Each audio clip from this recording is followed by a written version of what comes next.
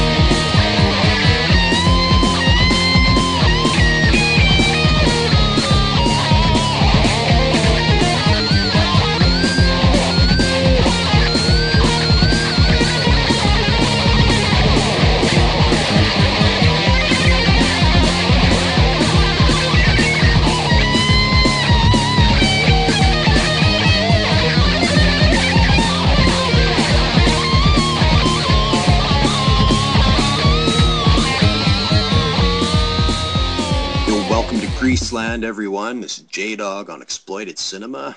Yeah, and this is episode 14. I'm here with my homeboy Bat32. What's up, buddy? Not a whole hell of a lot, man. Sticking in here. You're sticking it in here? Sticking it in. Well, it's like, yes. Holy fuck, we're trying to do the show right now, Insert here. I got a porno rocking in the background, 42nd Street Pete. We're gonna review that on the show. Oh, cool, in a little bit. But yeah, I got that rocking in the background. Some dirty ass random gross loop from the 70s rocking right now, so yeah. Nice. Talk about a last minute review. Well, yeah, I wanted to talk about it. I guess it's porno, so we really you just watch the fucking, and so what are you going to review? Like, the guy had 3 zits on his ass and the chick had a hairy bush, like. It has a little bit more content than modern day pornos do, I guess. So. Okay, it's not all winking assholes and shit like that. They're real people. They're real sleazy. Yeah. We'll get into it. All right, man.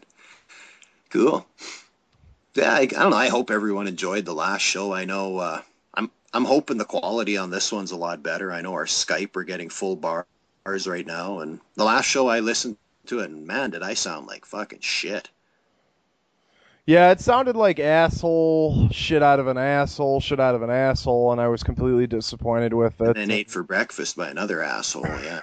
Right. It's fucking pretty terrible. Well, your end was good. Me, I sounded like I was getting throat fucked by David Hess or something. Like. Yeah, it definitely sounded like you were in a blender and shit. Like, it was terrible, dude. I felt really bad about that whole episode, But hey, you know, it was late and like we just tried to fucking get something out there, and I know the boys D and fucking Andy the Dream Warrior had a Cannon Corner cooked up, so. Oh, they saved the show, yeah. Yeah, I mean that really did save the show. Yeah, fucking thumbs up to D and Andy. Yeah, they fucking came up to bat, fucking bottom of the 9th, pitch hitter, and they fucking hit it out of the park for us. Like, 'cause fucking I went 0 for 4 in that game. Yes, exactly. And I think they're cooking up something here. I don't know. I think we should have another return of Cannon Corner this week, so I don't know. I'm pretty sure. I'm not sure what the boys are going to be covering, but I'm sure, hey, it's Cannon Corner. It's going to be something great. I have an idea, and I think if it's, like D was kind of spilling the beans the other night, and if it's what they're thinking of going with, I think it's going to fit in really nice with the whole theme of the show, besides Munchies, really. But we'll get to that. That's fucking just gold. That's fucking rolled 3 times in Panama Red. That stuff's so good. Well, I guess we could get into what this episode is going to be about. We decided to kind of go with another wild card, I guess, huh? Mm-hmm. Yeah, wild cards, man.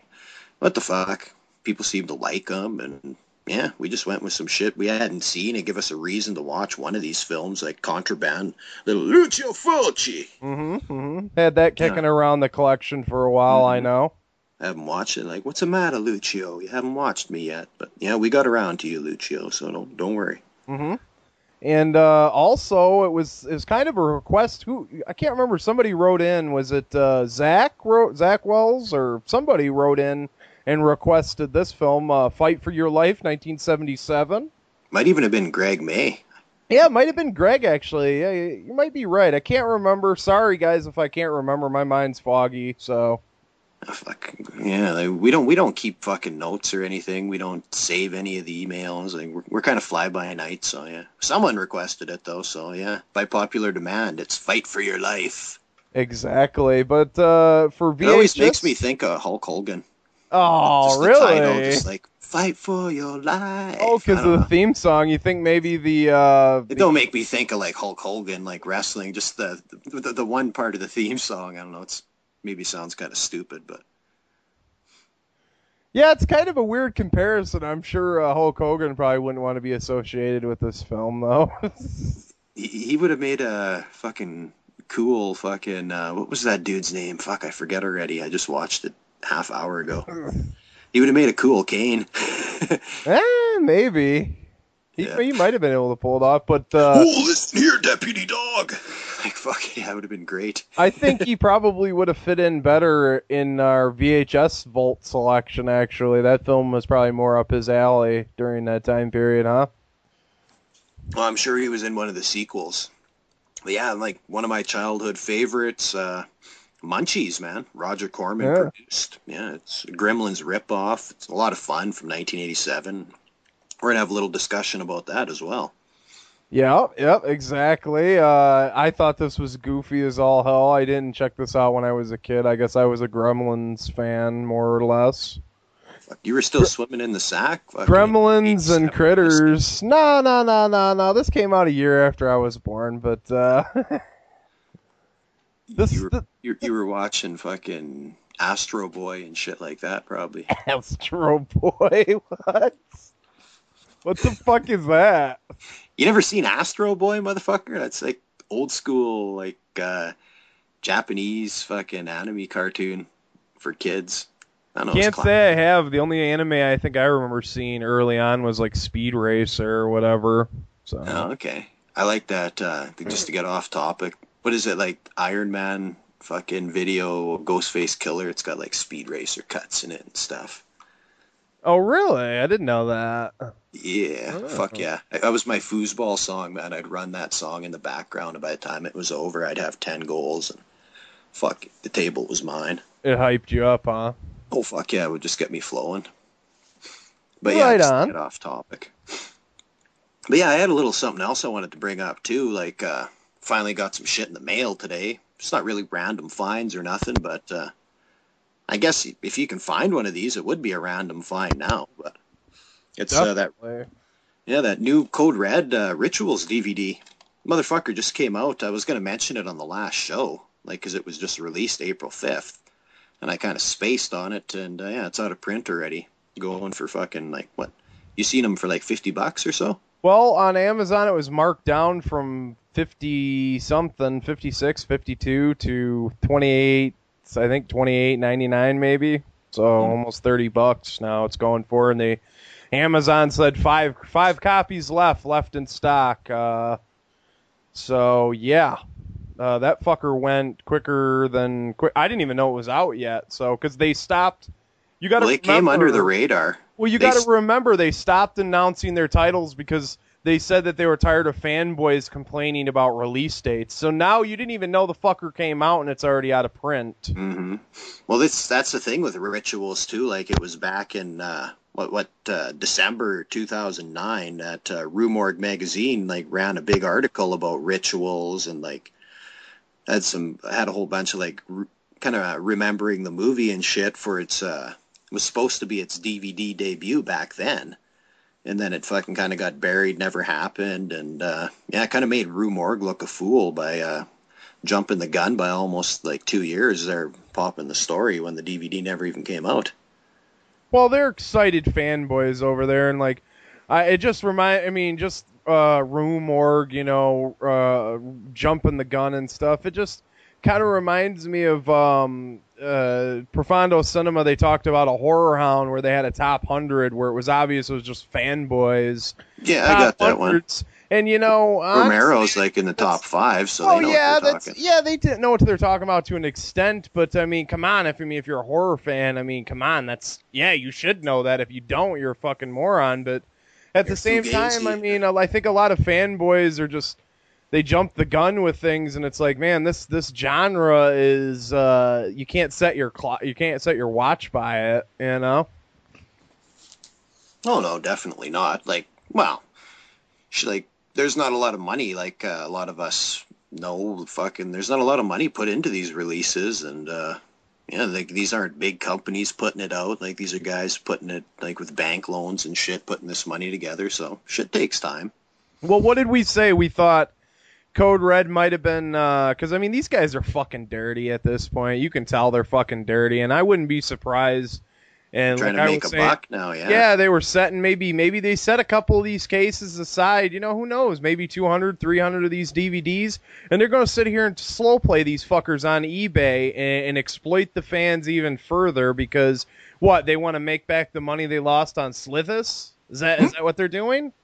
Possibly, yeah. Like I've read a few places where they bitched about like how people were saying, "Oh, we need to release a Slithis," and they released it, and no one bought the motherfucking thing. Like me and 15 other people bought it. Well, I mean, I know what's happening, and Pete, just 42nd Street Pete complains about it all the time. Is what happened was one fan got a hold of the fucking movie, he threw it up on a torrent site, and everyone bootlegged it. Yeah, all of a sudden, no one wants it anymore because they all fucking got a copy from their buddy and. The first 15 people pay for it, and the rest just steal from them. Right, exactly. I mean, and that's what happens in this day and age with DVDs and shit. And that's what kind of I see happening right now with Hobo with a Shotgun, you know. And it's like these guys should know that they should never release a film in this day and age on video on demand. It'll kill your film faster than anything. People are going to bootleg it, and when the DVD comes out, they're not going to give a fuck. Wow. I'll be waiting to buy it. Yeah, but, I'm all about the DVD when that fucker comes out because, you know, I've seen bootlegs floating around out there, and, you know, you're never going to get the DVD quality. I mean, you can, but fuck, dude. I want extra features, you know, I want that 2-disc. Yeah, with these cats that did Hobo with a Shotgun, though, like, they're just happy people are excited about their movie, and they're trying to get their name out there, and like this might be like almost like Romero's Night of the Living Dead. Like it made not going to make any money, but it's going to make a name. They didn't make a lot of money off it, but they got their fame and they get their foot in the door and get to start doing what they want. Get some budget, maybe some backing. Like it's all good. I think. I think I agree with you. Canadian boys and shit. So. I hope they make their. Man. I hope they at least make their money back. Because if they don't make their money back, nobody's gonna fuck with them again. Well, that's the problem. They'll make their money back. Like the budget ain't that. I haven't seen it yet, but the budget ain't that big. Like it's got to be over $1 million. I mean, I've seen them quite a few times. It's got to be over $1 million. So it'll make that back. Yeah. I know. I'm just happy with the state of Canadian exploitation right now, with like Ryan Nicholson pumping out the exploitation he does, and this Jason Eisner. Jason Eisner. Yep. Yeah, fuck, he's awesome. Like he's just an up and comer. Like Treevenge was great. It's got J-Rock from Trailer Park Boys in it, and I'm pumped for Hobo with a Shotgun. Yeah, J-Rock's and we come to the conclusion it was J-Rock and Ricky. Or Ricky? Okay. Ricky, well, from what you described, it sounds like I'm not the big huge Trailer Park Boys fan, but you're not the Trailer Park Boys aficionado. Like hey, I had a feeling it was one of those guys though, because I've seen a couple episodes, so. Oh, when you said the fat guy, I thought you meant Philadelphia Collins at first. Well, he's kind of heavy. I guess I wouldn't say a fat guy, but he's kind of chubby, I guess, you know. Cool. Yeah, no, I'm just to be off topic again. Yeah, I'm just excited. Like, fucking Canada, man. We're bringing back the exploitation shit. Don't fuck with us. Like, give me some money. I'll fucking show you cats. So, I had an idea today, man. I'll kick it on you later, man, because you got video camera. You can film this with your buddies. Mm-hmm. Fuck, it'll make the grease flow, boy.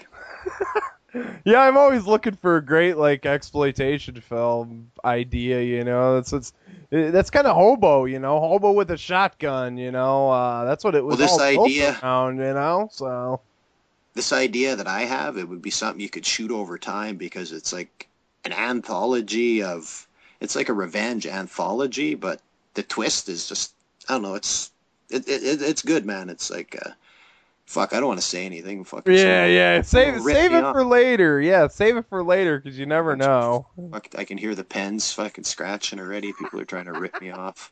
Exactly. Fuck off, you fucking shark biters. No. But yeah, I guess I don't really have much else to say.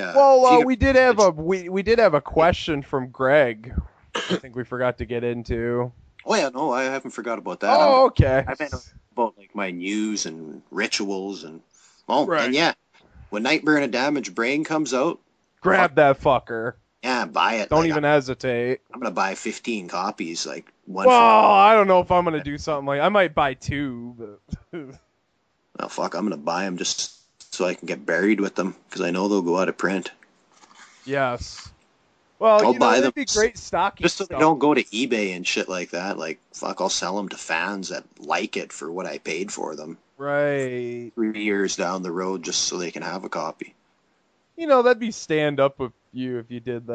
Well, I am stand up. Like, fucking, I have a halo over my head. Like, I'm greasy as fuck, but like, I try to make amends. I'm like the Boondock Saints. Like, I do greasy shit and I don't kill people, but at the end of the day, I say my prayers, fucking do my Our Father, and away I go. Fuck, off to the next hooker. Spoken like a true poet. You betcha. Yeah, fuck it. You may as well talk about this porno. Unless you ain't done whipping your shit right now. Like, you're probably watching it. So you're probably I'm just watching up and stuff. Well, basically, I forgot to mention it. Get the paper towel and clean yourself up and put it on pause, and we'll do the review for it. Right, sleaze the cum off the case and shit. Right, yeah. Yeah. Going behind the curtain too much now, brother. Well, I wanted to talk about it on last week's show, but like I don't know, just the shitty connection felt like we needed a rush, and like I don't know. I just rushed on through and totally forgot about it, but I did go up to 42nd Street Pete's table and checked out some of his wares, and we bullshitted. He hooked me up with his info and shit, his little calling card and shit, so... Nice. Yeah, real cool, laid-back cat. That's a good guy to have on your side, man. Good dude to have on your side. Definitely. Like if you're into sleaze and exploitation, fuck. Do some movie trading with Pete if you can. Well, yeah, I mean, this guy's got like real 35mm prints of this shit, 16, 8mm, Super 8mm. I mean, this guy's the real deals, yeah. Yeah, he's got the real collection, underground collection. But this DVD, he recommended it. My old lady wanted to get something. I didn't think she knew what kind of sleazy shit he had, though, and yeah, it ain't the kind of shit you're gonna watch with your old lady and expect some love. Well, like I showed mine Breaking Point because she wanted.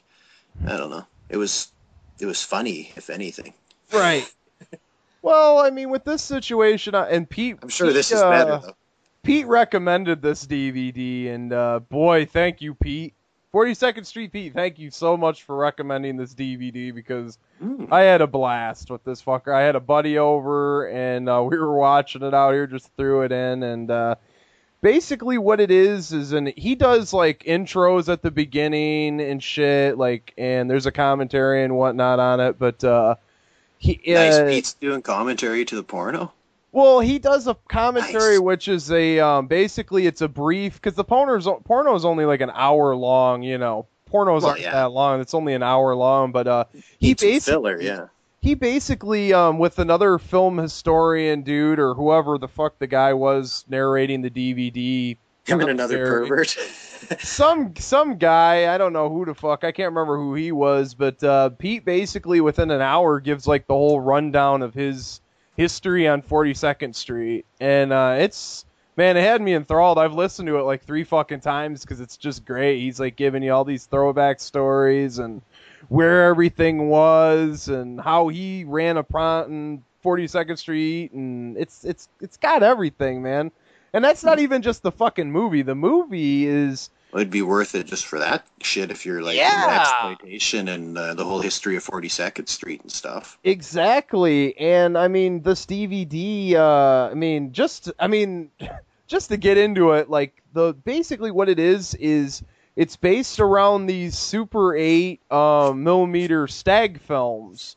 And what the filmmakers did was they took all these stag film clips, which are just scenes, silent scenes, and went and reshot a wraparound story of this couple that went to like marriage counseling, but the counselor's like trying to get like the old lady to suck her old man's dick and like him to eat her pussy and all this sleazy shit, and they keep watching these videos, and those are what the loops are. So it's all based around that, and these loops are the sleaziest of sleazy, like a daughter fucking her father, but her father basically looks like Captain Hook. He's the sleaziest fucking pirate I've ever seen, and he's like nice fingering her with his hook, and we get an appearance of the Fly from Breaking Point, except he's not landing on a dude's dick in this one. He's landing on the hook.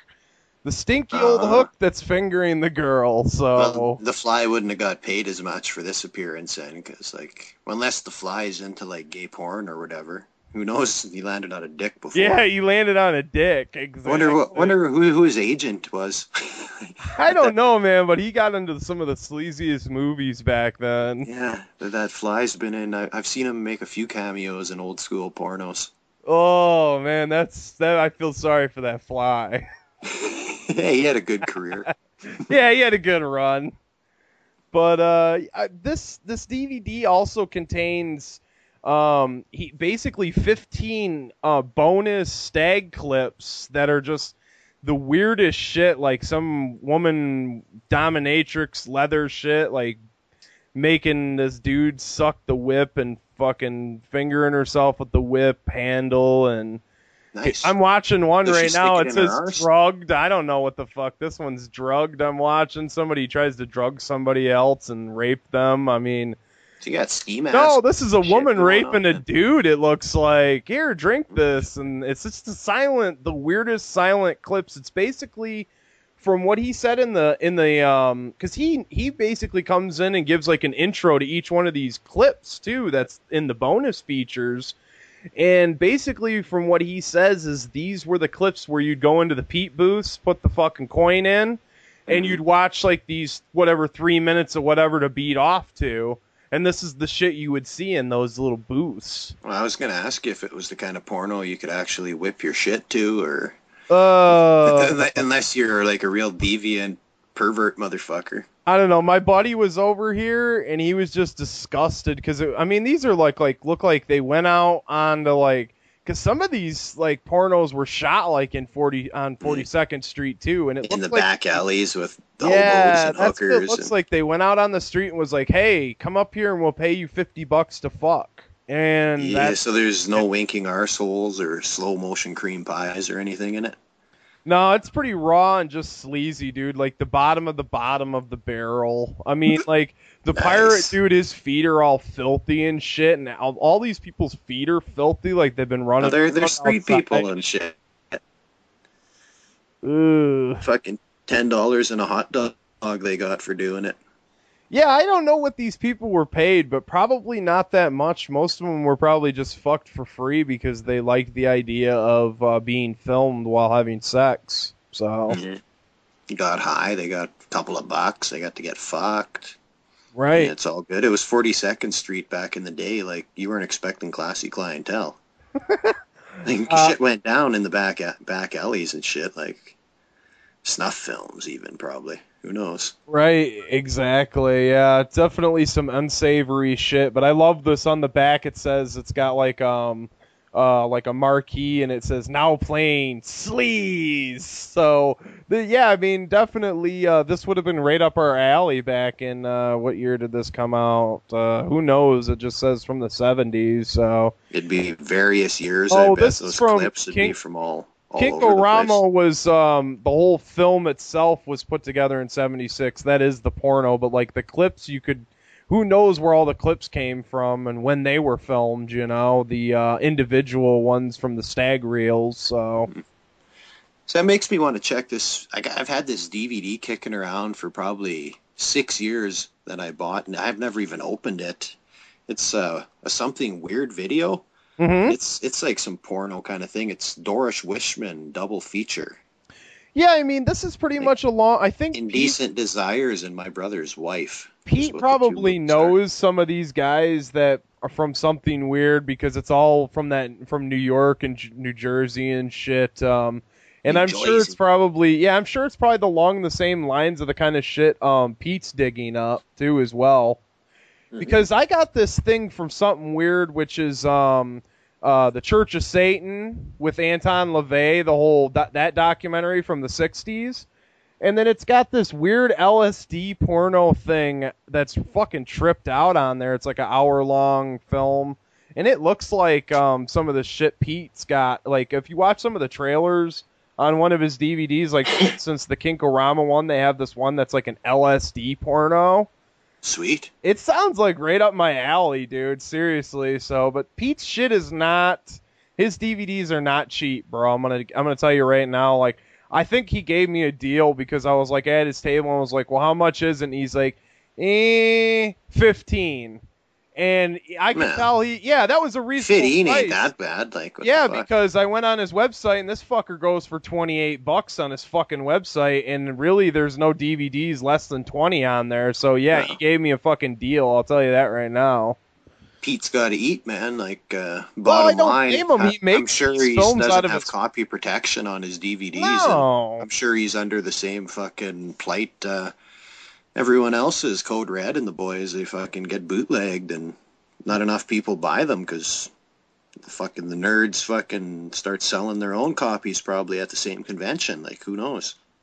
Well, these prints that he's got here, I mean, obviously the print is not cleaned up, the scratches or whatever. I mean, you've got lines, scratches, cigarette burns all over them. 42nd Street, like we were talking about this on the last show. How cleaned up do you want a movie that was meant to be grimy in the first place? Not at all. Not at all. You know, exactly. Not at all. I want it to look like shit. And but I want the experience that they had. Like, I don't want the fucking modern day high definition fucking I Spit on Your Grave HD remake, right? Well, not the remake's good, but like you're talking about the HD old ones release. The old ones on Blu-ray now, but I didn't know that.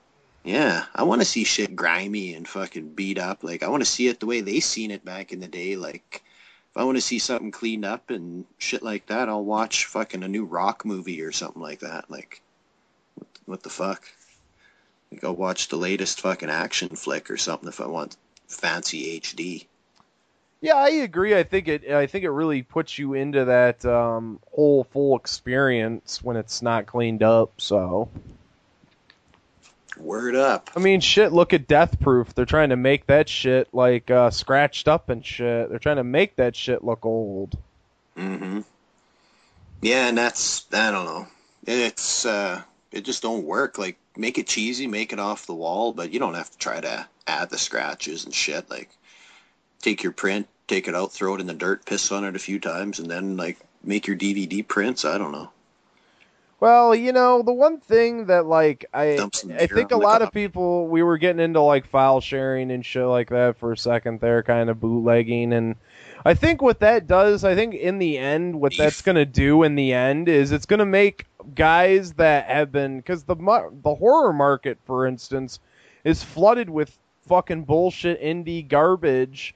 And basically what I think that tells people like that is don't spend money on a pile of crap because honestly people are just going to bootleg it and you'll never make your money back. And I think that kind of makes guys that are going to go spend their life fortune on a piece of garbage and try to sell it out there kind of go out of business, you know? Mm-hmm. So, and I think that's a good thing. I don't think these guys making shitty B movies and trying to sell it to the public and make a quick buck is good either. You know, I think those guys should be run out of fucking town. Well, yeah, they should be shot and pissed on, have their balls hung up by a fucking birch tree, but fuck those guys. Like, yeah, guys that love the genre and stuff, fucking, you can tell when you watch their movies.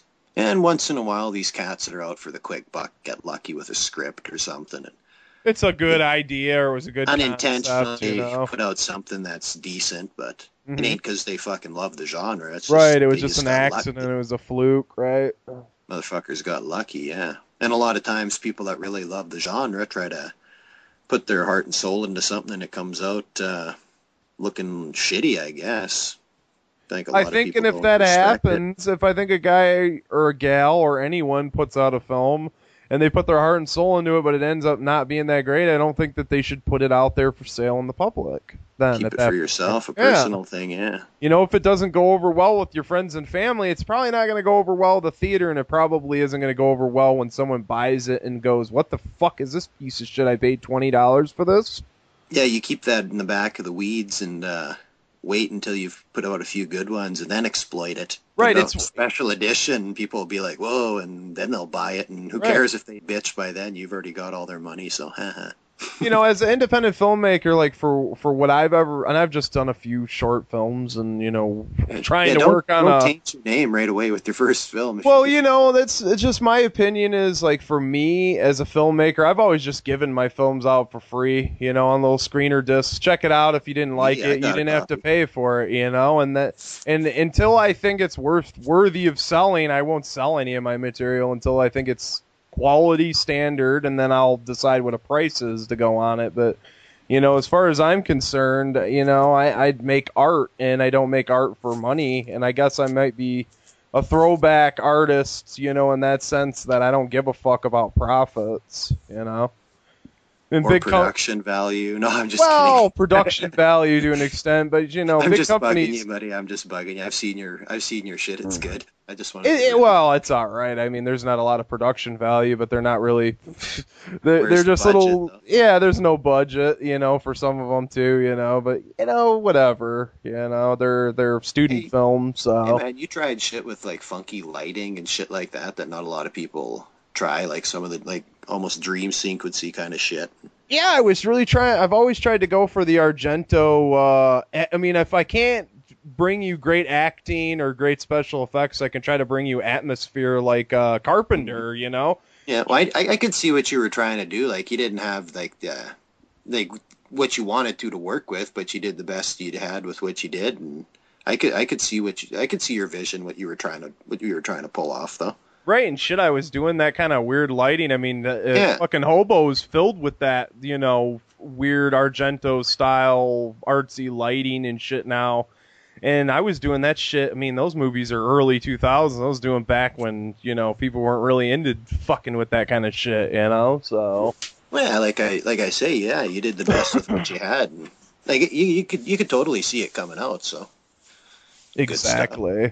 You listen to me plugging your movies now. We're trying to get the guy a fucking sponsor here, like so. Don't plug my movies on the show, please. Whatever you do, we'll plug anybody else's movies, but please don't.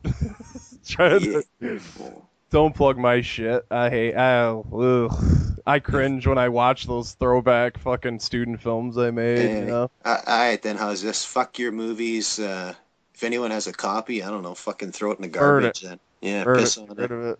Wipe your ass with it, but be careful. It might fucking hurt. Right, it might come back and get you. So. You betcha. Well, with that said, I guess, let's jump on to, we've got one question, and after that we'll take a break and roll. Look at you. You were trying to forget Greg May's question. I know, I almost did, but then I glanced over and went, oh yeah, we've got one question from Greg May. So. I was ready to save him. Man, well, if you have it punched up, you may as well read it off then. Okay. Greg writes in and says, yo guys, nice show. Pretty pumped about the Flyers hype, J-Dog. I'm hoping we can end Boston season like we did last year. Fucking week late, this question. Fucking Flyers hype. The Flyers hype now is fucking string them up high. Fucking bunch of lazy pricks. Yeah, they're down 3-0 to Boston, so it looks like Boston's going to end Philly's season by the looks of it. But yeah, I'm sure Greg's just as mad as I am about that. Fuck Boston. Fuck Zane Chara. Tim Thomas is a closet fag. I don't know. A bunch of names you've never heard of again, but it's all true, man. I read it online somewhere, yeah. Patrice, It's okay. Go ahead and get your rage out and everything. It's okay.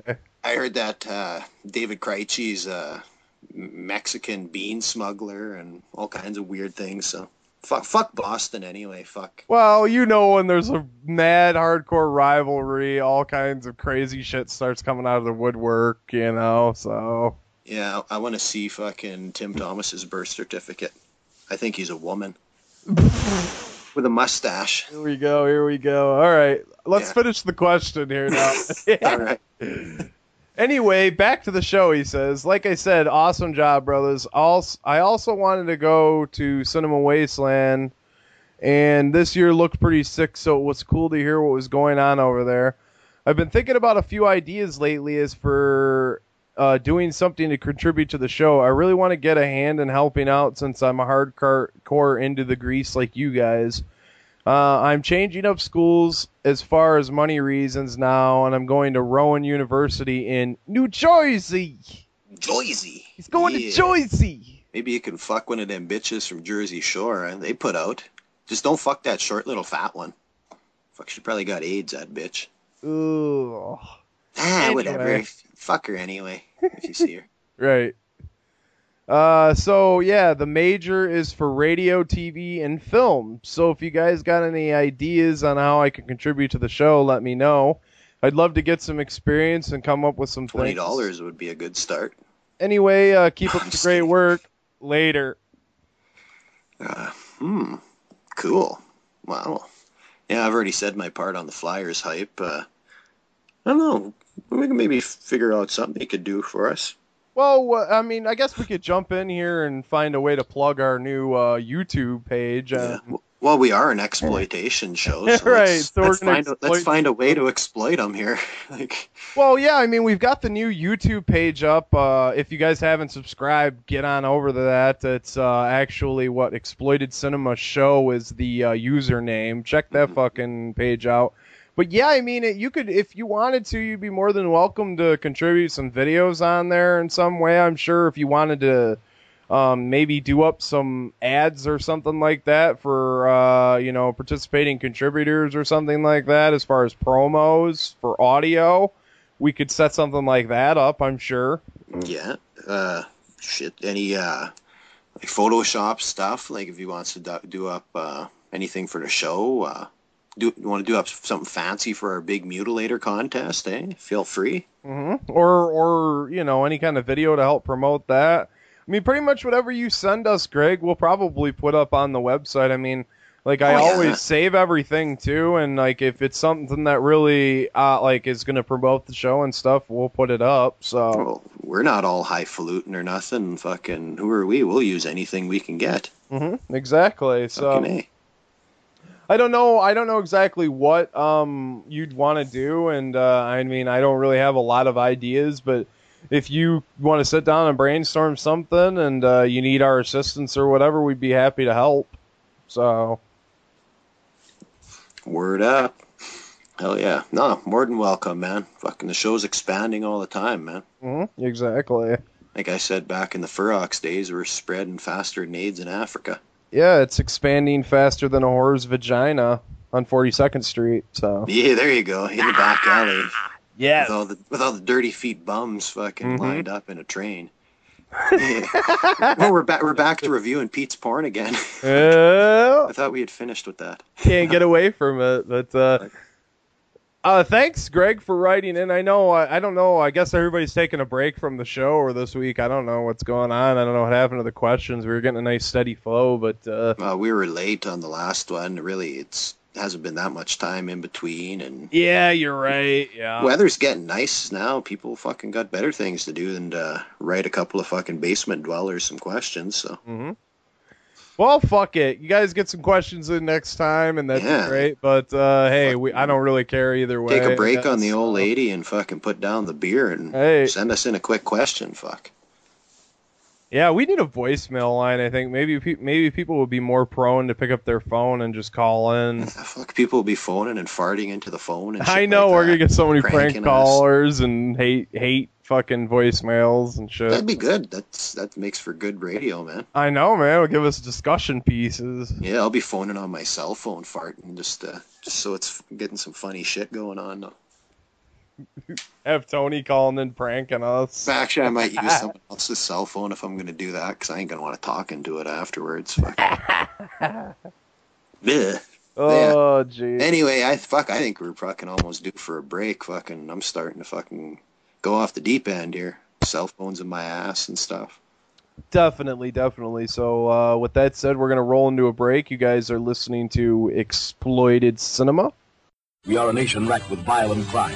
You are about to see a small sample of an extraordinary, gut-crunching film that vividly portrays the most sadistic of these criminals.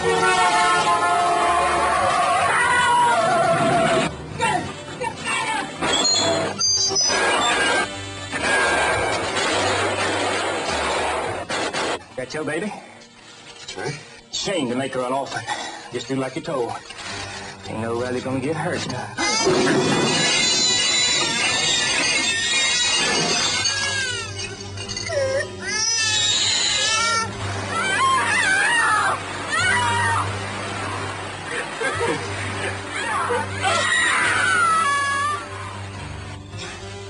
Now we put the cuts together and shake opposite hands.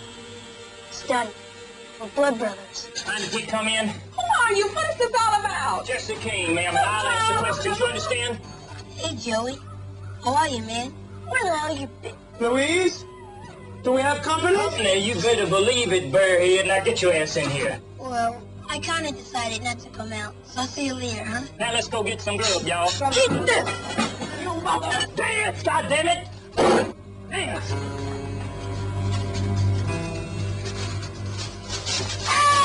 Leave me alone!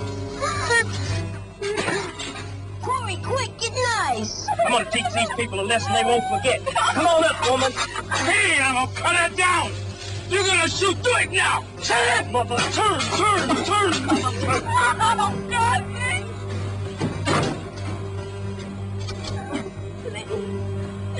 Please, no. No. Hold your fire.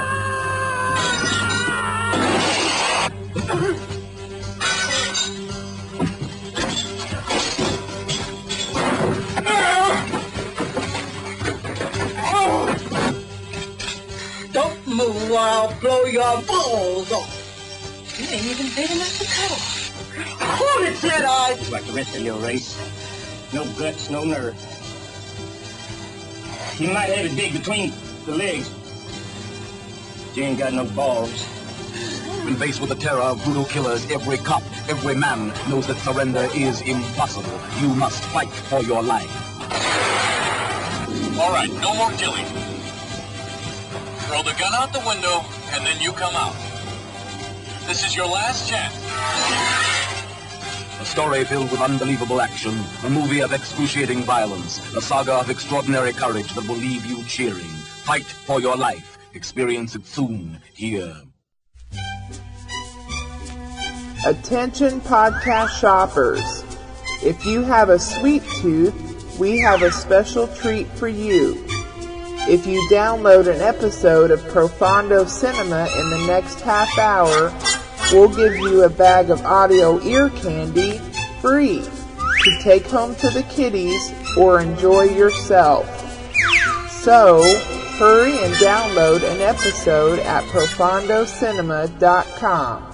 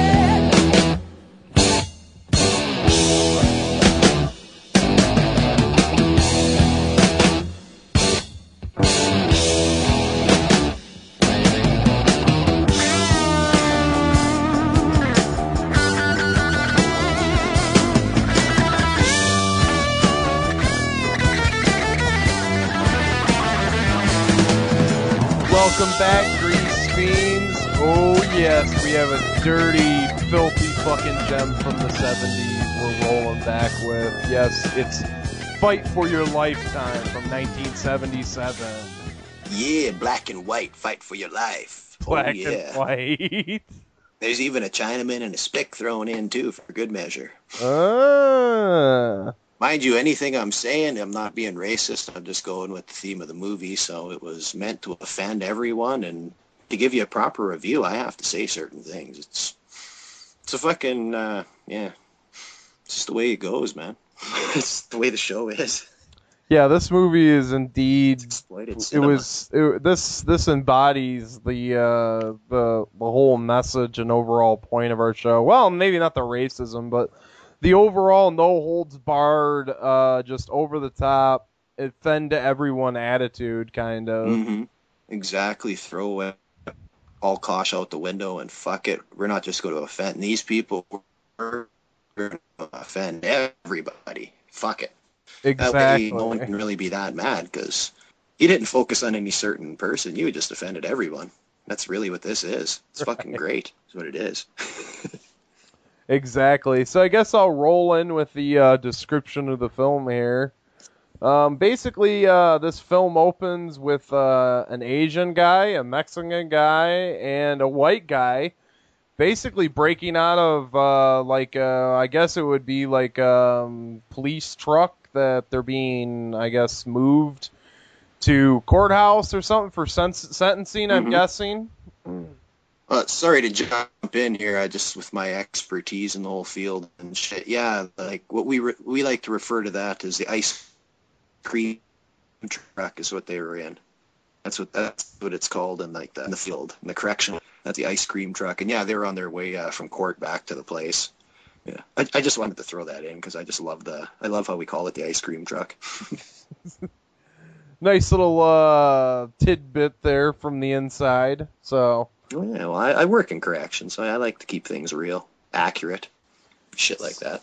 So basically what's happening in this scene is like somebody's robbing a store and the guy's trying to get away, and he ends up running this police truck off the road, which causes the police to like get out to check out on the prisoners. Well, meanwhile, they're waiting to bash him over the head, and they grab his gun, and I think they shoot him. And then, yeah, they killed the one. That was some good squib action, too. Yeah, they kill the cop, and basically there's a pimp standing nearby. He was trying to shake up one of his hoes earlier, and he kind of got caught in the crossfire, and they steal his car, strip him down, and take his clothes. Oh, yeah, she stole some of his coke or something, eh? Stole some of his dimes, he was saying, like, and he was just watching the whole thing, kind of wrong pimp at the wrong time, and fucking he got smacked out, and what was the Spick's name? Fucking Chino?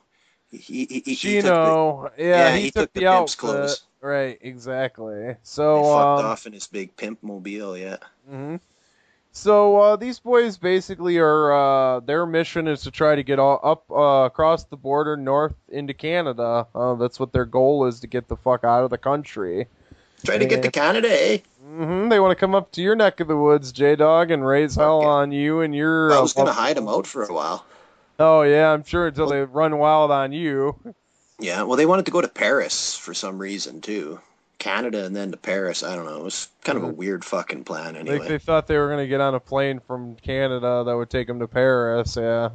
Really, you gotta... Like, I guess we haven't really got into the characters too much. Like, Kane, he's white trash, fucking idiot. Like, kind of the leader. And you got Chino, he's the greasiest of fucking all Mexicans. Just a piece of shit, really. And then you got the child killer, rapist, fucking weirdo Chinaman. It's fucking quite the motley crew. Yeah, his name is, what was his name? Ling, I think. Ling, yes. Very stereotypical names for the Mexican dude and the Asian guy, I thought. Oh, totally, yeah.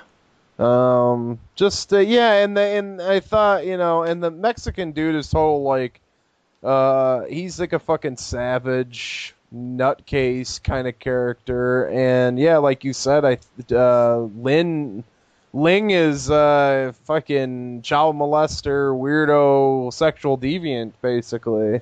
Yeah, he's the fucking real piece of shit of the crew, and like the other, well, Kane, the leader, he's just fucking wipes white supremacist to the fucking nuts. Fucking, I don't know, kind of one of them people. Life did him wrong. Fuck, he's got that whole Charlie fuck you Manson. attitude.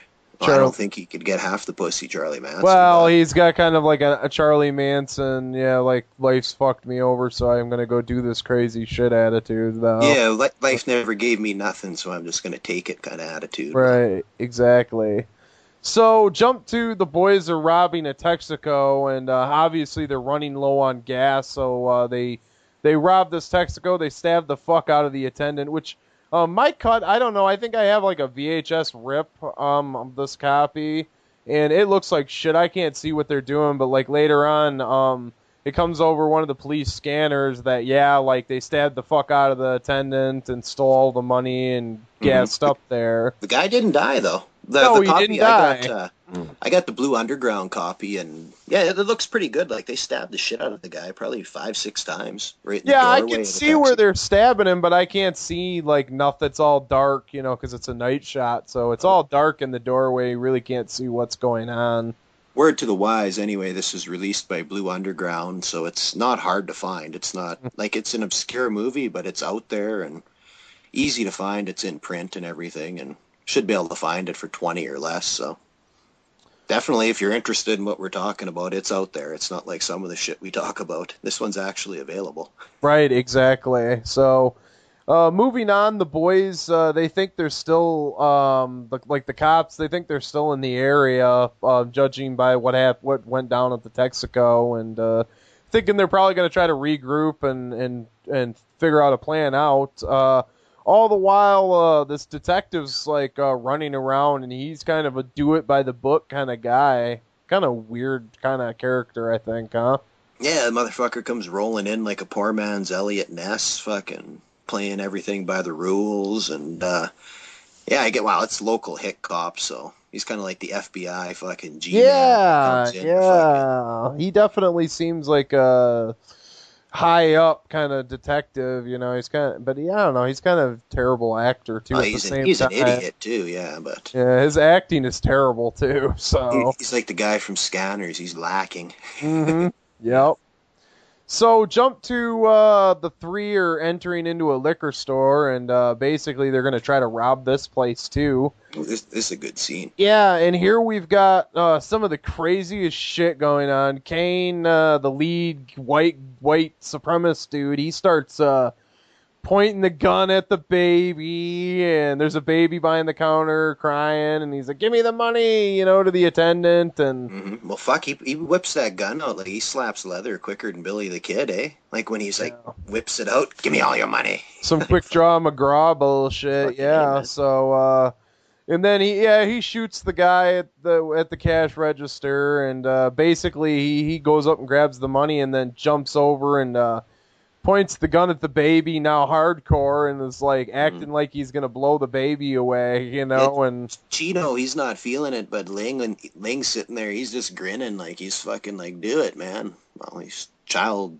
deviant fucking pervert, so he probably get off seeing something like that. Right, yeah, and he ends up revealing, Kane does, that the gun was empty and shit, and that he wasn't really going to shoot the baby and stuff, but it's a pretty, I would say if, you've never seen anything of this caliber, it's probably going to be pretty disturbing. Oh, yeah, it's pretty powerful. Like, well, I guess, did you say, like, how the attendant, he thought he could pull gun on Kane, and Kane shot him? You notice the attendant, you ever see Silent Night, Deadly Night? He kind of looked like Mr. Sims, the guy that ran the toy store a little bit.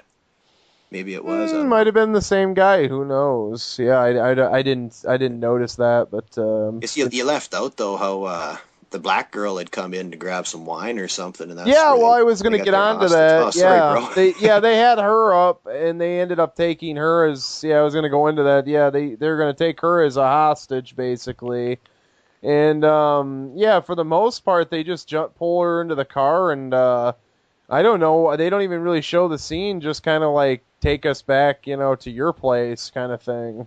Yeah, and she's stupid enough. She takes them right back to their house, right at supper time, really, right to get some of that soul food. Yeah, well, yeah, her family, basically, what's the guy's name? Ted Turner, and in the Turner family. Isn't that kind of funny? His name's Ted Turner. Yeah, he is. Yeah, the Turner family. Yeah. I liked Grandma Turner. Yeah, Grandma Turner was the best. I've written a few lines down from her. We're gonna go into that. So I like when she was. Yeah, well, you'd probably be able to save that, but yeah, she was fucking. She had some classy shit anyway. Yes, she had a mouth on her, that old wench. Definitely. So here we've got basically the Turner family preparing for dinner, and basically the crazy three fucking sadistic nutcases breaking out of jail or coming to take over their home. 3 stereotypes rush through the door, yeah. Yep, and yeah, this sounds like a bad joke, that you'd hear in a bar or something from somebody. Yeah, a Chinaman, a Mexican, and a white trash dude. Hey. Go to a black people's house. Right, rain terror, what happens next? Rain terror on a black family for supper. But so they're trying to, they kind of get into a little bit of discussion, and what you gather is that they're trying to get a car to continue up north because the cops are already on to the make and model, what they're driving, license plate. Yeah, what they stole from that pimp's kind of all heat scored out, so they gotta ditch it and lay low for a few minutes, like fucking let the shit blow over for like a couple hours. Yeah, but before they go, they're gonna basically torment Ted Turner and the Turner family for the time being. Oh yeah, wow, you got fucking Kane there's racist motherfucker, so he's just loving every second of it, and I'm sure like Ling and Gene, they're just happy someone's fucking other than them's getting made fun of for once, so they're right in there like dirty shirts too. Yeah, I thought that was kind of odd, but basically at this point, Kane is in the living room, and he basically uses every racial slur known to, like, man, and even some I've never heard of, like burrhead and shit. Crazy, just coming up with shit that tar babies. Yeah, they were making up shit, new ones for this film. I don't know. Some of this shit I've heard most of these, but yeah. Spade, yeah. Yeah, that's an old throwback one. Yeah.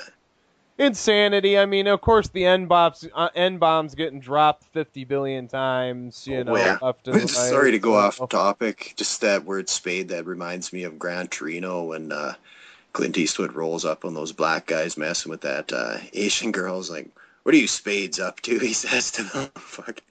That fucking makes me laugh every time. Mm-hmm. Yeah. Maybe I'm just a redneck or something, but crazy motherfucker. But anyway, Kane basically continues to try and scare and humiliate the family through, racism and just all kinds of crazy backwoods cracker tactics. He makes like the young boy go sit on the wood pile. Well, you're jumping ahead, but that ends up happening down the way. So Kane and his cronies and the family sit down to eat dinner, and like I said, the Mexican dude, his character is portrayed as if he's just a complete savage, and I think they were trying to convey that like the Mexican people altogether are fucking savages, and like that's insanity to me, but.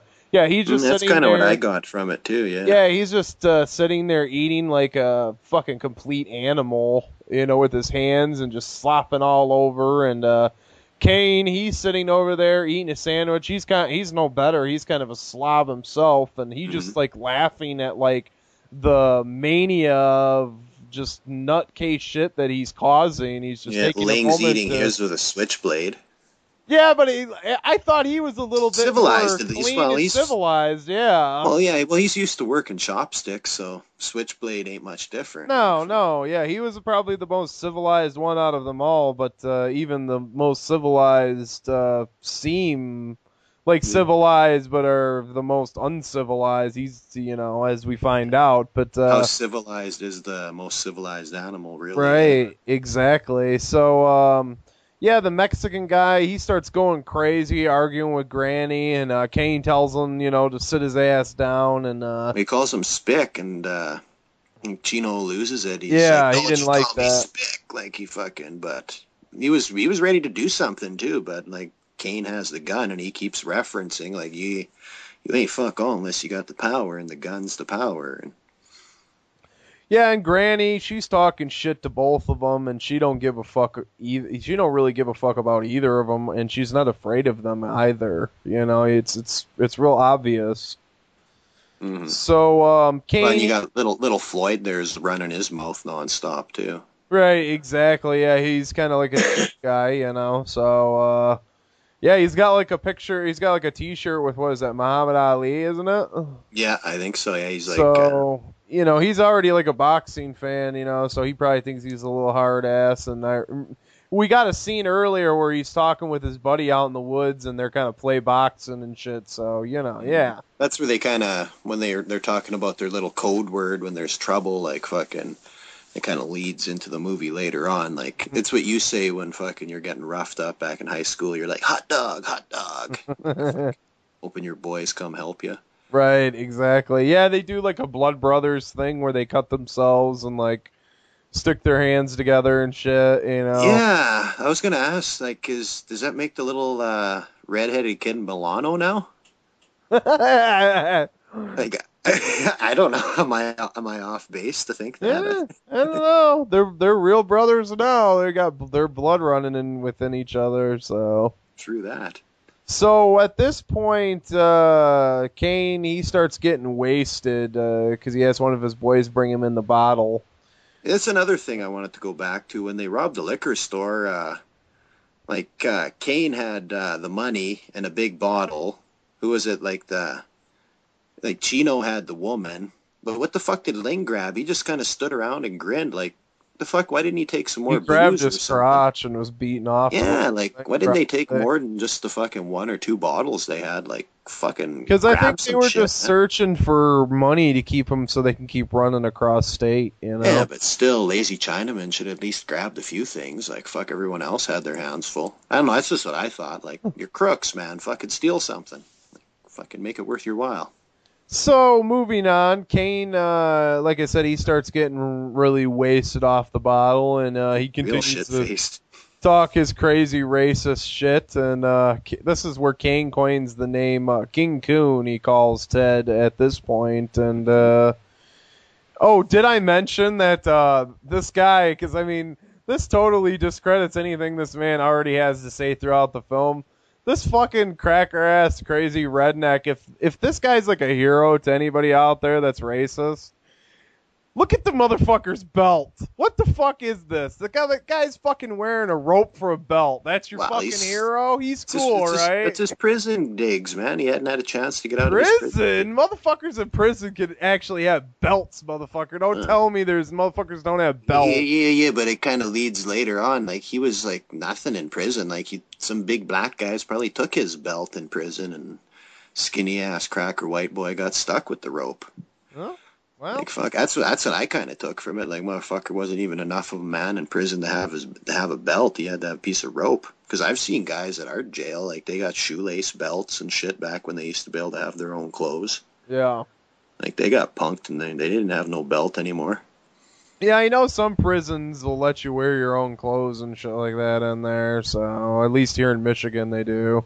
So. Ours, we all went to prison outfits now. Because, yeah, too many people, like, were getting their shit stolen. Like, it was. I think that if you, just punked out for it. Just my thinking. I mean, this is a little off track, but you might be able to disagree here because I mean, you work within the system there. But don't you think it would be harder for somebody to steal your shit, like if it's different? Like, oh, this motherfucker's the only one that's got the brand new Jordans or whatever. You know what I mean? Like. How the fuck are you going to rip the guy's shit off and get away with it, So. Well, here's, like, we write it down on a piece of paper when they come in, but while they're there, what's going to stop some guy from going up and saying, hey, man, I like them fucking boots, and taking their boots and making them have to wear the shitty ones or whatever, saying they lost them because if you're getting punked for your boots, you're not going to go and rat to the guards because you're going to get fucking stabbed or fucked in the ass in the showers for doing that. Like, you just be thankful they took your your boots, and that was all they took. Right, like, exactly. If you're, or go get a shank and stab the motherfuckers that are trying to take your boots, or stand up and fight them, like one or the other. And then you got to roll in there like Superman and beat the fuck out of them. And hurt my ankle. And right, exactly. Mr. Glass that I am, yeah. But hey, it'll work out great because we'll have some bonus days to maybe record some commentaries and shit. So I hope one of these guys do go crazy so you can get a few more days off. Oh, fuck. I got a week off here anyway, so at least we can get a show back on time and back on track anyway. Yeah, we're getting off topic a little bit there, but... Well, hey, at least the listeners know how fucking shit works in jail. Like, make sure you go in with the grubbiest, filthiest clothes you have if you're in a jail where you can still wear your clothes. Now back to fight for your life. Exactly. So at this point, the police begin to figure out that the three are still definitely in town. Now, Kane wants Ted in this next scene to basically dance, like he wants entertainment, yeah. Yeah, some like old time black-faced bullshit. Yeah, like something like the plantation master would have like his best dancing slaves come in and dance a jig for him. Really, like, it was old school. It was real racist scene, is what it was. Like fucking.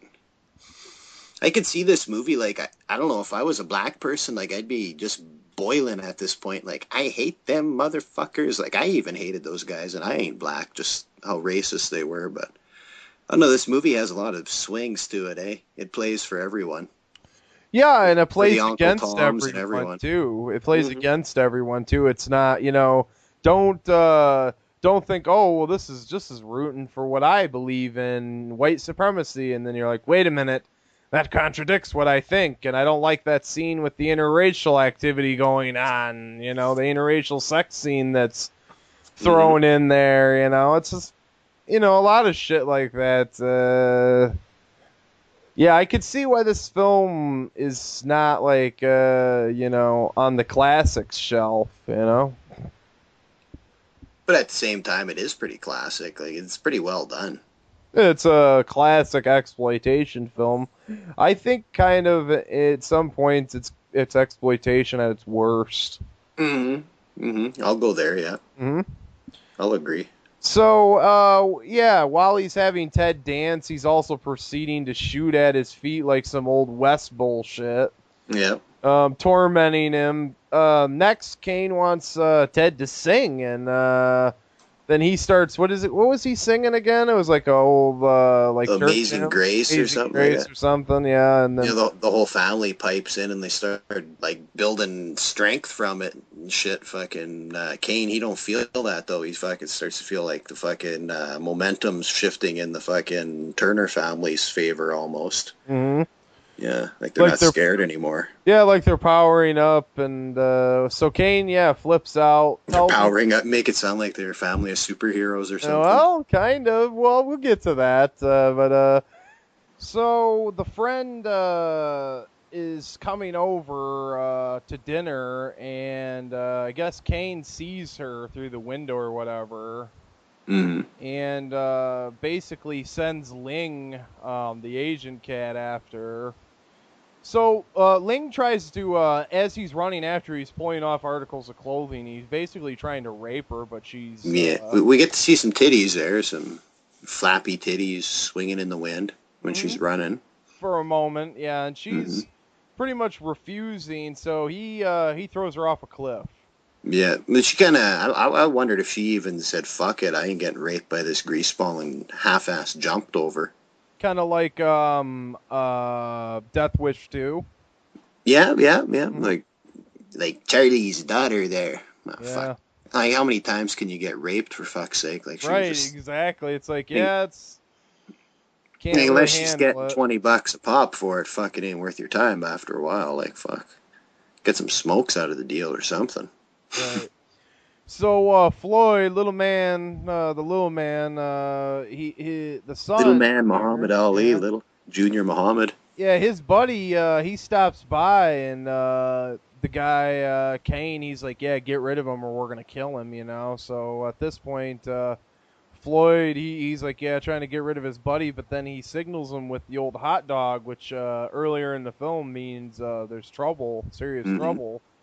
So his buddy starts poking around the house, and he sees Kane sticking the gun in the, in Ted's face and shit, and threatening. Yeah, through the window. Yeah. And he tries to run off and tell somebody. Well, meanwhile, Ling's coming back from killing old girl, and he sees the kid, and he catches him, and this dirty motherfucker beats the kid's head in with a rock, man. It's a pretty brutal scene too. Like, you don't see a lot of kids getting killed, and usually they don't show it as graphically as that. Like, it wasn't that graphic, but you you know what I mean. It's a kid though, like, and you're not going to show his head being crushed to mush. They showed enough. I mean, they could have, but they showed enough. So, yeah, I heard that this was. It ain't like Tree Venge where the fucking baby's head gets splattered at the end or nothing, but. Yeah, that was pretty, but that was tongue in cheek, like over the top, like you knew. It was So this is. It was good times, though. Anyway. Yeah. Did I mention that this looks like a made-for-TV movie? Once it's got that look, like the color scope and stuff, like the lenses and the equipment they used and stuff, probably was the same kind of shit they used for TV movies, and I wouldn't be surprised. Strange, man, because I grew up on TV movies like this. I'm sure you did too as well. So. Oh yeah, this is definitely not something you'd see on TV though. No, but I've seen movies that are not to this caliber, but like this shit wasn't made for NBC or nothing. Yeah, well, maybe it was. Maybe after school special. Who knows? Maybe they were like, yeah, we're gonna make an after school special, and then like they brought the channel this, and they were like, we can't play this. Are you out of your mind? Who knows? Maybe it was one of those like made-for-TV movie mishaps. Well, it was kind of like the movie Scum, like over in the UK that was made for the BBC, and they took it to them, and they were like, "No fucking way, can we put this on TV?" And they banned it outright. Yeah, I've heard of that film too. I've never seen it, but I just got it a couple weeks ago. Actually, it's pretty cool. That'd be a sweet one to definitely review because I've heard a lot about it. So. Yeah, I got a 2-disc I got both versions. Like it's kind of like a class of 1984 thing, isn't it? It's like a boys' prison movie. Oh, so it's kind of like Bad Boys with like Sean Penn kind of thing. Yeah, huh? kind of. Okay. Yeah. Like I got the version that was made and given, like the TV version that was banned, and then afterwards they went ahead and made a movie. Made it a little longer, and I think that shit got banned too. Right. Well, getting back on track, Chino and Ling go to move the car while Kane continues to fuck with the family. Floyd gets the knife away from Kane, though, at one point. He grabs this board and smashes him in the hand, and everyone grabs knives. And that's when that's when he makes him sit on the wood pile. Yeah, he tries to belittle him and shit, like he's sitting on this wood pile, little black boy, and whatever else I'm not going to go into slurs, because... Watch the movie, you'll see what... It's really pointless to, like, list the slurs. I'm not even going to go into some of the moronic bullshit. But, like, I understand where the filmmakers were coming from, but, like, it's kind of over the top. Kane's doing everything he can to belittle these people, yeah. And he's just relishing in every second of it. Well, I guess this actor, I mean, because he gave a pretty good performance here. I guess he went on to quite a nice career. We can go into that at the end, but... I've seen him in shit before, yeah. You can educate me at the end. Yeah, apparently he's been in, like, all kinds of TV shows and shit. Matlock. I mean, this guy's been in everything, dude. Yeah, I recognize this motherfucker from shit. Yeah, I thought I'd recognized him, too, so, but... Well, let's wrap with the synopsis of the movie here first, I guess. Yeah, so I guess we'll jump ahead a little bit here, but the cops, they try to bust some guy. They think he's driving in the same kind of car, but it was just a drunk driver. That was David Hess, it looked like they pulled over. Ah, that guy was, like, fatter, way fatter. He kind of looked like Hess a little bit, though.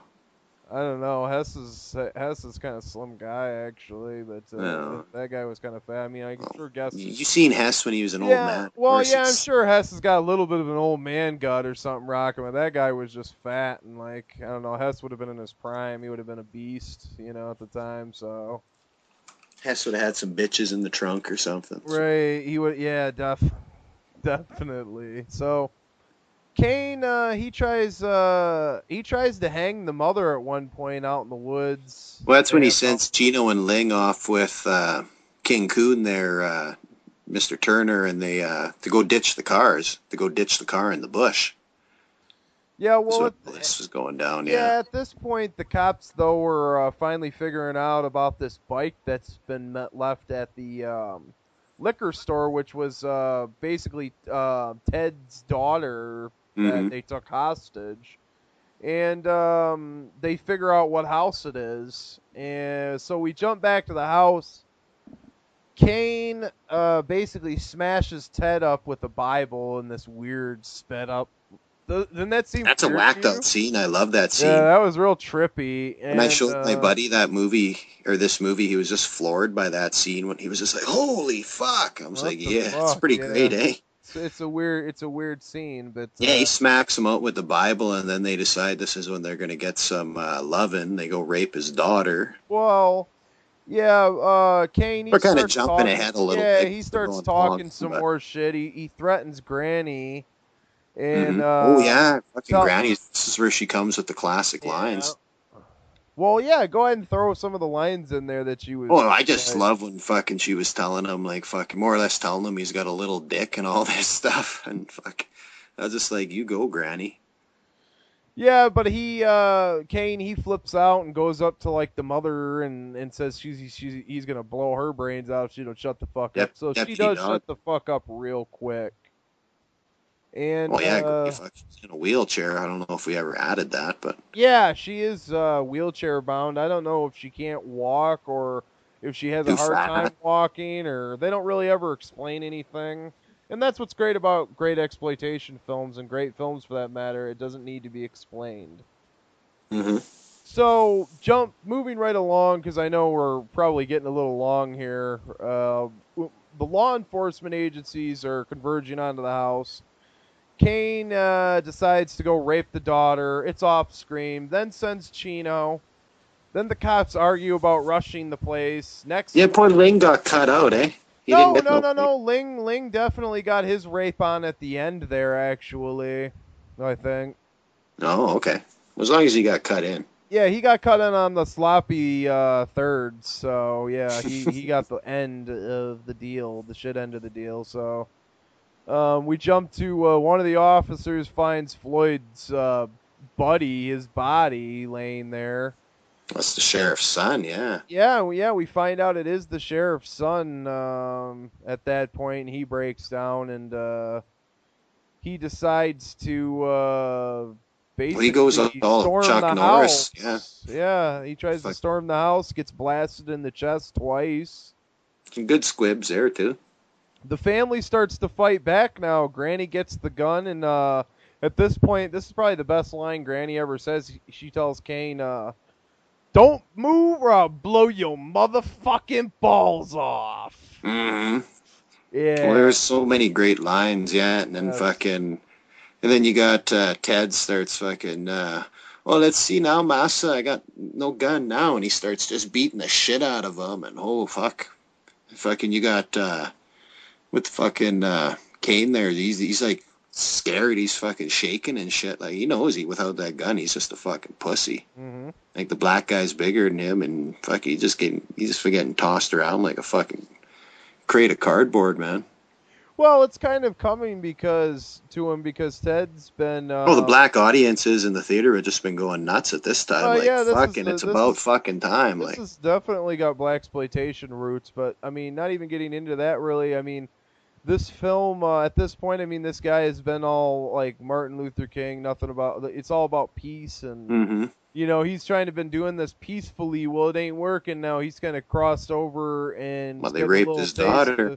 Yeah, he's getting a taste of what Kane's been tasting this whole time period. So, yeah, basically, like you said, Ted beats the fuck out of him, and then Floyd lets the dog out of this pantry that it was locked in. It comes over and That pisses was on his classic. head. Yeah, pisses on his head.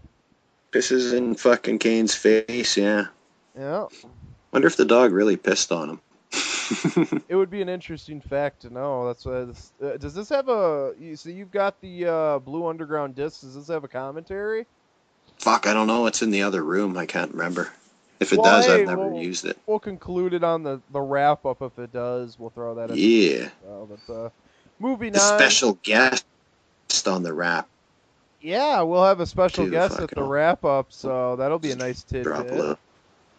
We found a stranger walking by on the street and pulled him into the studio and was like, fucking rap with us at the end of the show. Like, let's see what he has to say. Yeah, well, we throughout the history, you've had people over in the studio. I've had people over in the studio, you know. But yeah, this is a rare little bit here, and usually my people in the studio, it's just hookers, and all you hear is gurgling. So, they never actually get any speaking lines. What are you trying to recreate 42nd Street in your own home, or what? Hey, you'd be surprised at what I do down here in Canada. I don't want to know. I don't think ever. Yeah. Fuck. But anyway, I guess this. You were talking. Did we trying to listen to Shotgun, Mike? This is right around the time where fucking Elliot Ness there. He gets it to work and he starts figuring out what's going on in there, though, eh? Like the one cop, he's fucking can hear that these people are getting their revenge and. Well, yeah, let's jump to Ted. Ted holds. Oh, sorry, I was just gonna say what really moved them though, just so I don't lose my train of thought.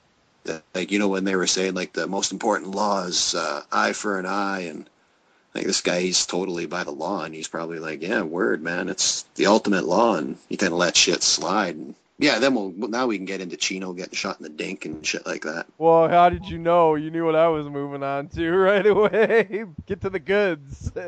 Yeah. Like you just want to talk about dink, that's all. Well, I just want to talk about guys getting shot in the junk that deserve it. Rapists, dirty, filthy rapists that deserve to get shot in the junk, you know. But I agree. Yeah, Ted holds Chino at gunpoint for a moment, then tells Chino to tell the police that they still have control, of the house, and basically so the family can continue to rain down vengeance. Then Kane, proceeds to beat Ted's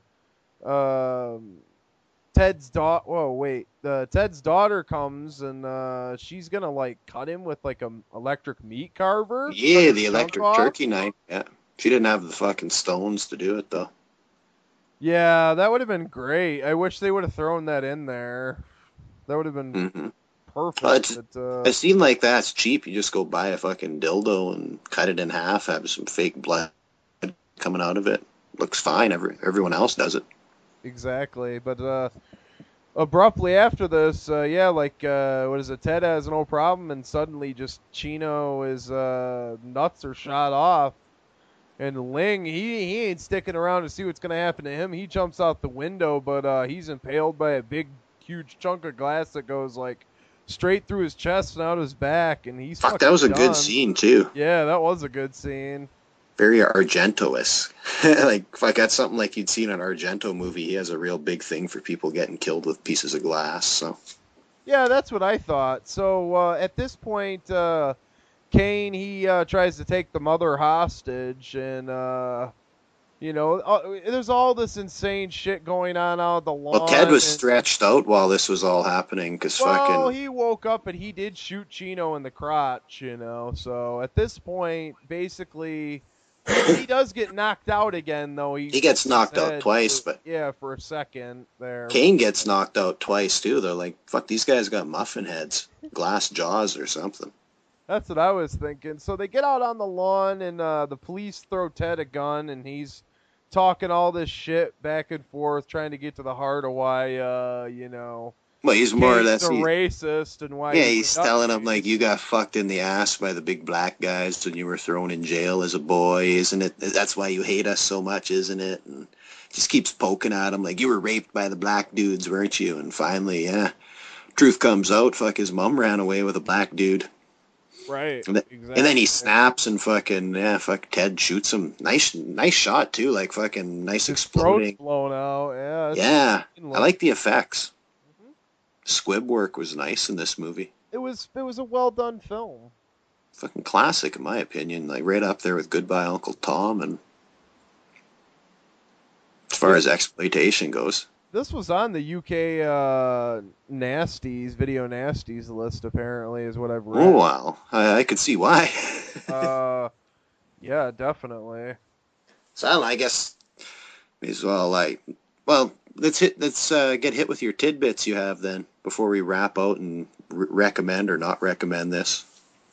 Oh, well, that's really the only tidbit about it just being banned and stuff. I guess, they brought it back for 3 cuts in the UK, and they refused every cut, even, where they cut it down to, they cut 4 or 5 minutes off of the entire film. And you said the actor was in, a lot of stuff. What was a few things he was in, then? Because I'm kind of interested to find out. Well, shit, dude, I don't even have that brought up. You're going to ask me here. I just glanced online. Fuck it, NSA, fucking... Hey, man, if they he was in Matlock at one time, then. I thought I saw Matlock and, You said you were going to educate us. Well, you know what? Why don't I... Hey, you said you were going to educate us about the DVD, too, and you didn't got that, so we'll just save it for the conclusion. Shit's like summer school, man. It's fucking poor education. Our guest ain't going to know what the fuck we're talking about. So. Yeah, it's true. Well, he's a stranger off the street, so he ain't going to know anyway. It's all good. He'll love it. I'm paying him a piece of chicken and 2 beers to come on the show. Is it a local Saskatchewan native hobo? It could be. It could be. I'll never tell. Is he from a far away traveler? He could be. But it could be Liberace's ghost for all we know. Fuck. Yeah. But I don't know. Fight for your life. You recommend this shit? Well, I recommend it, but to an extent. I mean, if you're disturbed by if you're easily offended by racism and stuff, and I mean, if you start watching this film and you're not for racism, and you finish only half of the film, then you're gonna walk away from this film going, that was totally racist, bigotry, craziness. If you don't get to see the revenge at the end of the film, so. In that sense, I think if you're going to watch the movie, you better watch the entire thing. Yeah, don't half-ass it, no. Don't be a pussy and just shut it off halfway through, because... but we're not speaking to the general masses anyway. When I say you recommend it to our listeners, I guess, well, a lot of the people that listen to our show wouldn't be really offended by this shit anyway, so... listen to half the shit that comes out of my mouth. If that don't offend them, I'm sure this ain't gonna. I guess I should say, if you're still listening to our show, then yeah, go and get it. Yeah, if you're still listening right now, if I can grab a copy, man, you'll probably love it. Definitely. But I like I mentioned earlier, probably about 40 minutes ago, I know I've been babbling so long, Blue Underground put this out. It's easy to find. Go grip a copy. It's not out of print. No, didn't Blue Underground put out Goodbye Uncle Tom as well? So yeah, hell yeah, you can grab it as a double feature. Yeah, you can go grab both of these popcorn and cotton candy and go to town with Fight for Your Life and Goodbye Uncle Tom double feature. Definitely, highly recommended. Okay, 2 thumbs up. So I guess we're gonna jump into a break. And when we come back, we'll be talking our other obscure feature, which will be Contraband. Lucio Fulci! What is this, 1980? I believe so, yeah. Yes. Contraband, a.k.a. the Smuggler. This is Lucio Fulci decided to dip his big toe into the mobster tried to rip off shit. Godfather, all that. It's like the Italian homage to Godfather. Right, he always jumps on the bandwagon, and him being Italian, he was probably like, I can do it better than them American fucks. Ah, fuck. Anything that made some decent money, the Italians seem to think, well, we can at least do something half-assed as good. Like the Jaws rip-offs, everything. Italians rip everything off. But they do some good independent shit, too, so don't get me wrong. Giallos and all that, so I ain't dissing the Italians. But yeah, we're coming back with some Contraband, though, anyway. But we're going to have a break. You know what you're listening to. Tell them, homie. Exploited cinema. Tell your bitches. A public service announcement by Satan himself. Hey boys and girls, when I'm not out wreaking havoc upon the planet, I'm checking out my favorite horror and exploitation t-shirts. And you know who's got them? FastCustomShirts.com. Yeah, they got the shirts I like a water-powered t-shirt or a boss nigger t-shirt. Yeah, and they're cheap too. The cheapest damn shirts I've found on the net. So get on over to FastCustomShirts.com and tell them Satan sent ya.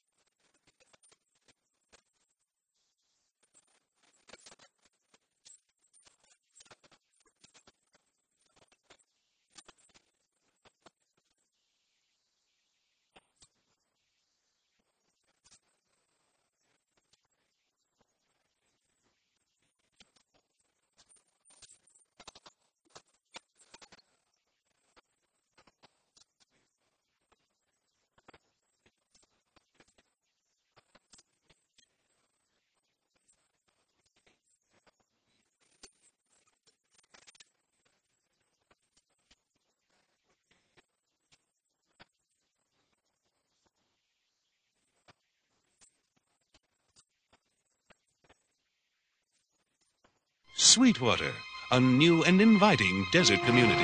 Violation! This is going to be a great day. Filled with kind and loving families. But I am your stepson. I know I always treated you like you was, didn't I? Oh! With mature and responsible teenagers. And then, one day... Did you hear something? Something odd appeared. Paul, this is incredible. Exactly what they are is uncertain. I'm South American cockroach, Dad. I'm out of here. Their origins are somewhat hazy. It's an alien. Maybe an illegal alien. And while their manner can be quite charming, So cute. Can't we take him out of the bag now? their habits can be a little bizarre. Paul, not so rough. I haven't done anything yet. Gross. But you'd better treat them right. You're not laughing anymore, are you, pal? Because they're not necessarily nice. Munchies. Button into the driver's seat now, taking over the lead. Welcome to the backseat, baby. That's not what I need. I'm making money from honey. Here, kitty. What is that? What are they? I'm sure that thing's a cat. Murder? No one kills my tropical fish that live. I'm on the case! Just dropped in for a bite. Munchies, starring Harvey Korman, from the creator of Little Shop of Horrors. Munchies.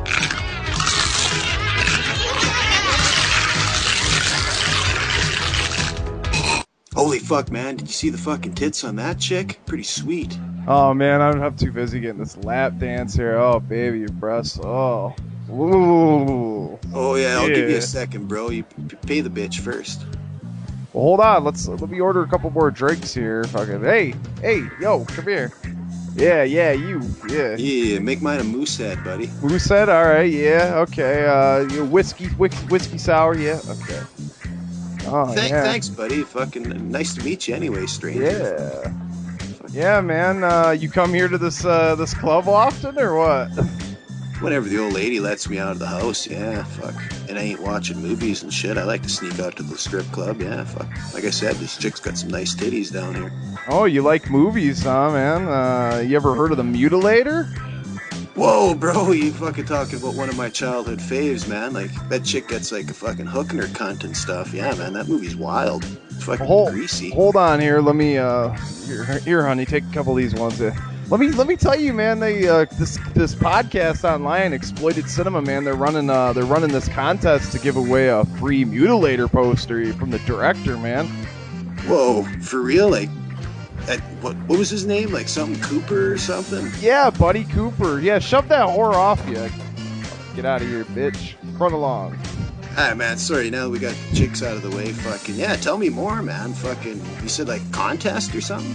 Yep, Exploited Cinema's running a contest till July 1st, apparently. And they're giving away a free Mutilator original folded one sheet to the biggest Mutilator fan who writes in, posts audio clip or video. Hell yeah, man. Fuck, man. Yeah, man, tell me more. Like, I used to be a big fan, but then I got into porno and titties, but yeah, I still like horror movies. Well, if you like the Mutilator, man, you definitely got to get on board with this contest. It's exploited_cinema at yahoo.com is their email, and yeah, man, get them an audio Hold on or a sec, bro. write that bitch. down. Get that waitress over here. I need a napkin and a Write pen, quick. Write it down on her tits, man, if you have to. Take her home Fuck, with hold you. on, I'm just gonna write it on my zigzags. What was that again? Exploited_cinema at Yahoo.com, yeah, man, and or you could post on their Facebook page, and they got a bunch of sleazy links and stuff up there to all kinds of craziness. Yeah, so I'm it's a great on place. Facebook. Cool. Yeah, so in Exploited Cinema, those guys, they're great. Bat32 and J-Dog, man, greasy guys, and they cover movies like Mutilator and Breaking Point and Nightmare in a Damaged Brain, all the sleazy flicks. I mean, a guy like you, we're sitting here at this strip club, man, and a guy like I see you, yeah, you, buddy, you will like this podcast and you will like this contest. Fuck yeah, that sounds right up my alley. Like, I like all kinds of sleaze. I just wish fucking 42nd Street was still jiving, man. I used to have a fucking blast out there. Definitely. So, you guys get your... When's this contest end again? Well, hey, the contest ends July 1st, but hey, you still got time, man, to get your submission in for this contest, so... I might even write an original song, man. Fuck, I like play guitar and shit, so... Yeah, Jimi Hendrix it up, man, but, hey, man, I'll tell you a little bit more here, but it looks like our drinks are here, so, sweet, man. Yeah, let's down these shots. Give me a sec. Yo, bring us a couple more of what he just ordered, anyway. Fuck yeah. Tell me more about this contest, bro. I gotta get out of here before the old lady fucking knows I'm gone. Like, I'm supposed to be in the garage right now. Well, like I said, July 1st, get your submissions into exploited_cinema at yahoo.com or their Facebook page, and you're entered to win the poster, and they'll pick the winners July 1st, so... Thanks for the info, man. Fuck the people you run into at a strip club. Next lap dance is on me, bro. Hell yeah. Cheers, bro.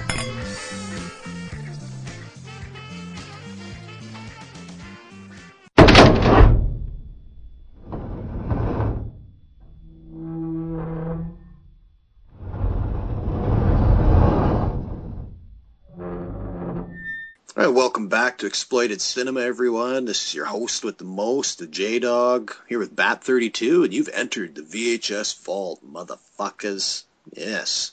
It's been a while. And yeah, we dusted off a little wacky horror comedy, I guess. I don't even know if you could consider it horror comedy, just a wacky 80s comedy with fucking little monsters in it, really. It's goofy as fuck. It's awesome. And the awesomeness we're talking about is 1987's Munchies.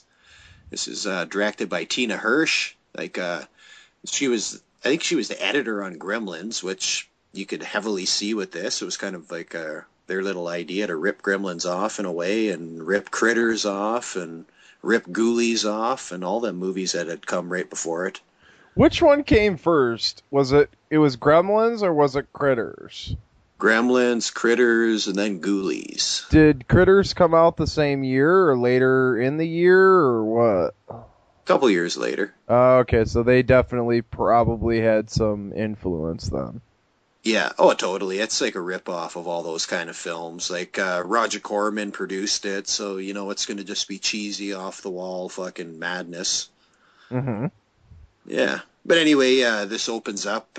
You got Paul, and I guess it would be his Simon, his dad. Like, he's an archaeologist. They're over in Peru, I believe it is, and they're doing a dig, and they come across this fucking, what would have been, like a burial chamber or something.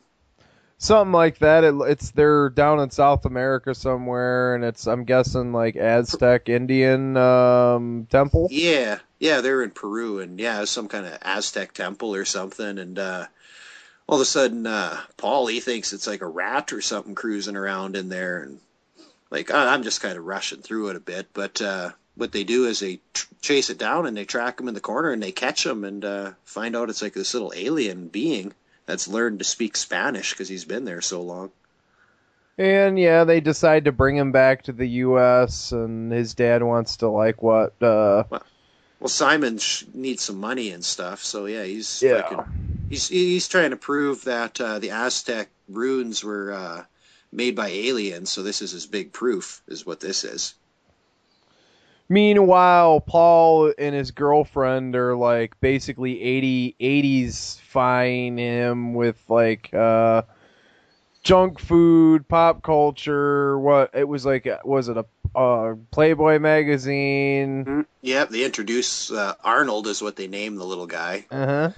Arnold Ziffel, named after the pig on Green Acres, and yeah, like, they introduce him to, like, junk food, some TV. They show him how to use the TV, give him a little porno magazine to read, because Simon, he has to go do some shit over at the university, so he leaves, like, Paul and Cindy in charge of little Arnold there until he gets back. But they've been away for a while, and, of course, teens are going to want to go get some action, so, yeah, Paulie more or less tells Arnold to fucking chill while he goes to get some tail. Mm-hmm. And in the meantime... Yeah, the Well, weird neighbors are trying to plot to come over and steal Arnold. They don't even know what the fuck it is, but they're gonna steal it.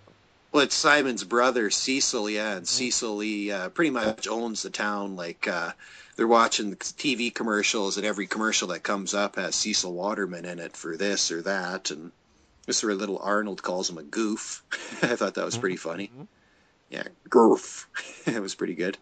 And he sounds like, what's his name? Mogwai, kinda? the Mogwai, Gizmo, yeah. Yeah, a little Doesn't bit, he? yeah. Oh, a little yeah. bit? I'd say a lot. This is like definitely a direct rip-off. I mean, I guess... Well, yeah. I guess the director was trying to pay homage to that because, like, you know, later down the way they, you know, with the gremlin and everything. So Yeah, well, and Malvis is reading the magazine when the Cecil's picking her up, and it says Gremlins on the front and shit like that. Yeah, I remember that too. Yeah, you're right. Yeah. A few little nods, yeah. But anyway, like, yeah, Cecil, he's been listening on a shotgun mic and can hear something's going on over there. He's not quite sure, but he wants to steal it, whatever it is, because, well, he doesn't want Simon getting this money because he's trying to buy his property off him. Probably something that their parents left him. Like, I don't know, Cecil wants Simon's share of the property is what he wants. So he recruits his stepson, Dude, which is like this Santa Cruz deadhead, fucking pothead, fucking tie-dye, fucking hippie surfer kind of dude. Kind of a zombie retard. Pretty much, yeah. And Cecil, he convinces them to fucking help him go over there and steal whatever's there. So they go check it out. And you got Arnold, he's tearing the place apart. He's trying to find something to eat, man. He's fucking hungry. He's been in Aztec ruins for thousands of years, so motherfucker needs to get his eat on. Mm-hmm. And coined the term munchie there, you know. He's got the munchies all the time. He's like Paul when he ate that piece of hash when Cindy was telling that story, yeah. Oh, yeah, I remember that. Okay. Yeah, but yeah, you get a little chase scene around the kitchen and stuff. Like, Cecil's trying to catch Arnold. The place gets trashed, and they eventually catch him in a garbage bag using like a dog chew toy. They pull it across. They think he's like some kind of hairless cat or something. They're not really sure what the fuck he is at this point. Yeah, they kept saying, what did they say? Come here, kitty. Yeah, Dude's like, come here, kitty, kitty. I don't know, I thought that was pretty funny stuff. I like that scene. Mm-hmm. So yeah, they eventually they catch Arnold and they bring him back to his house there, and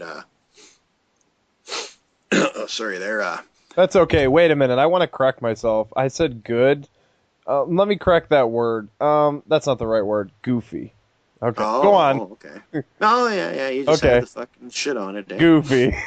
Yeah, I you know, I was been waiting in the weeds, but go ahead, Goofy. Yeah. Anyway, as the story goes on, of course now Cecil, he's got to go pick up his wife Malvis from like the airport or the bus depot or whatever, and he leaves Dude in charge of Arnold.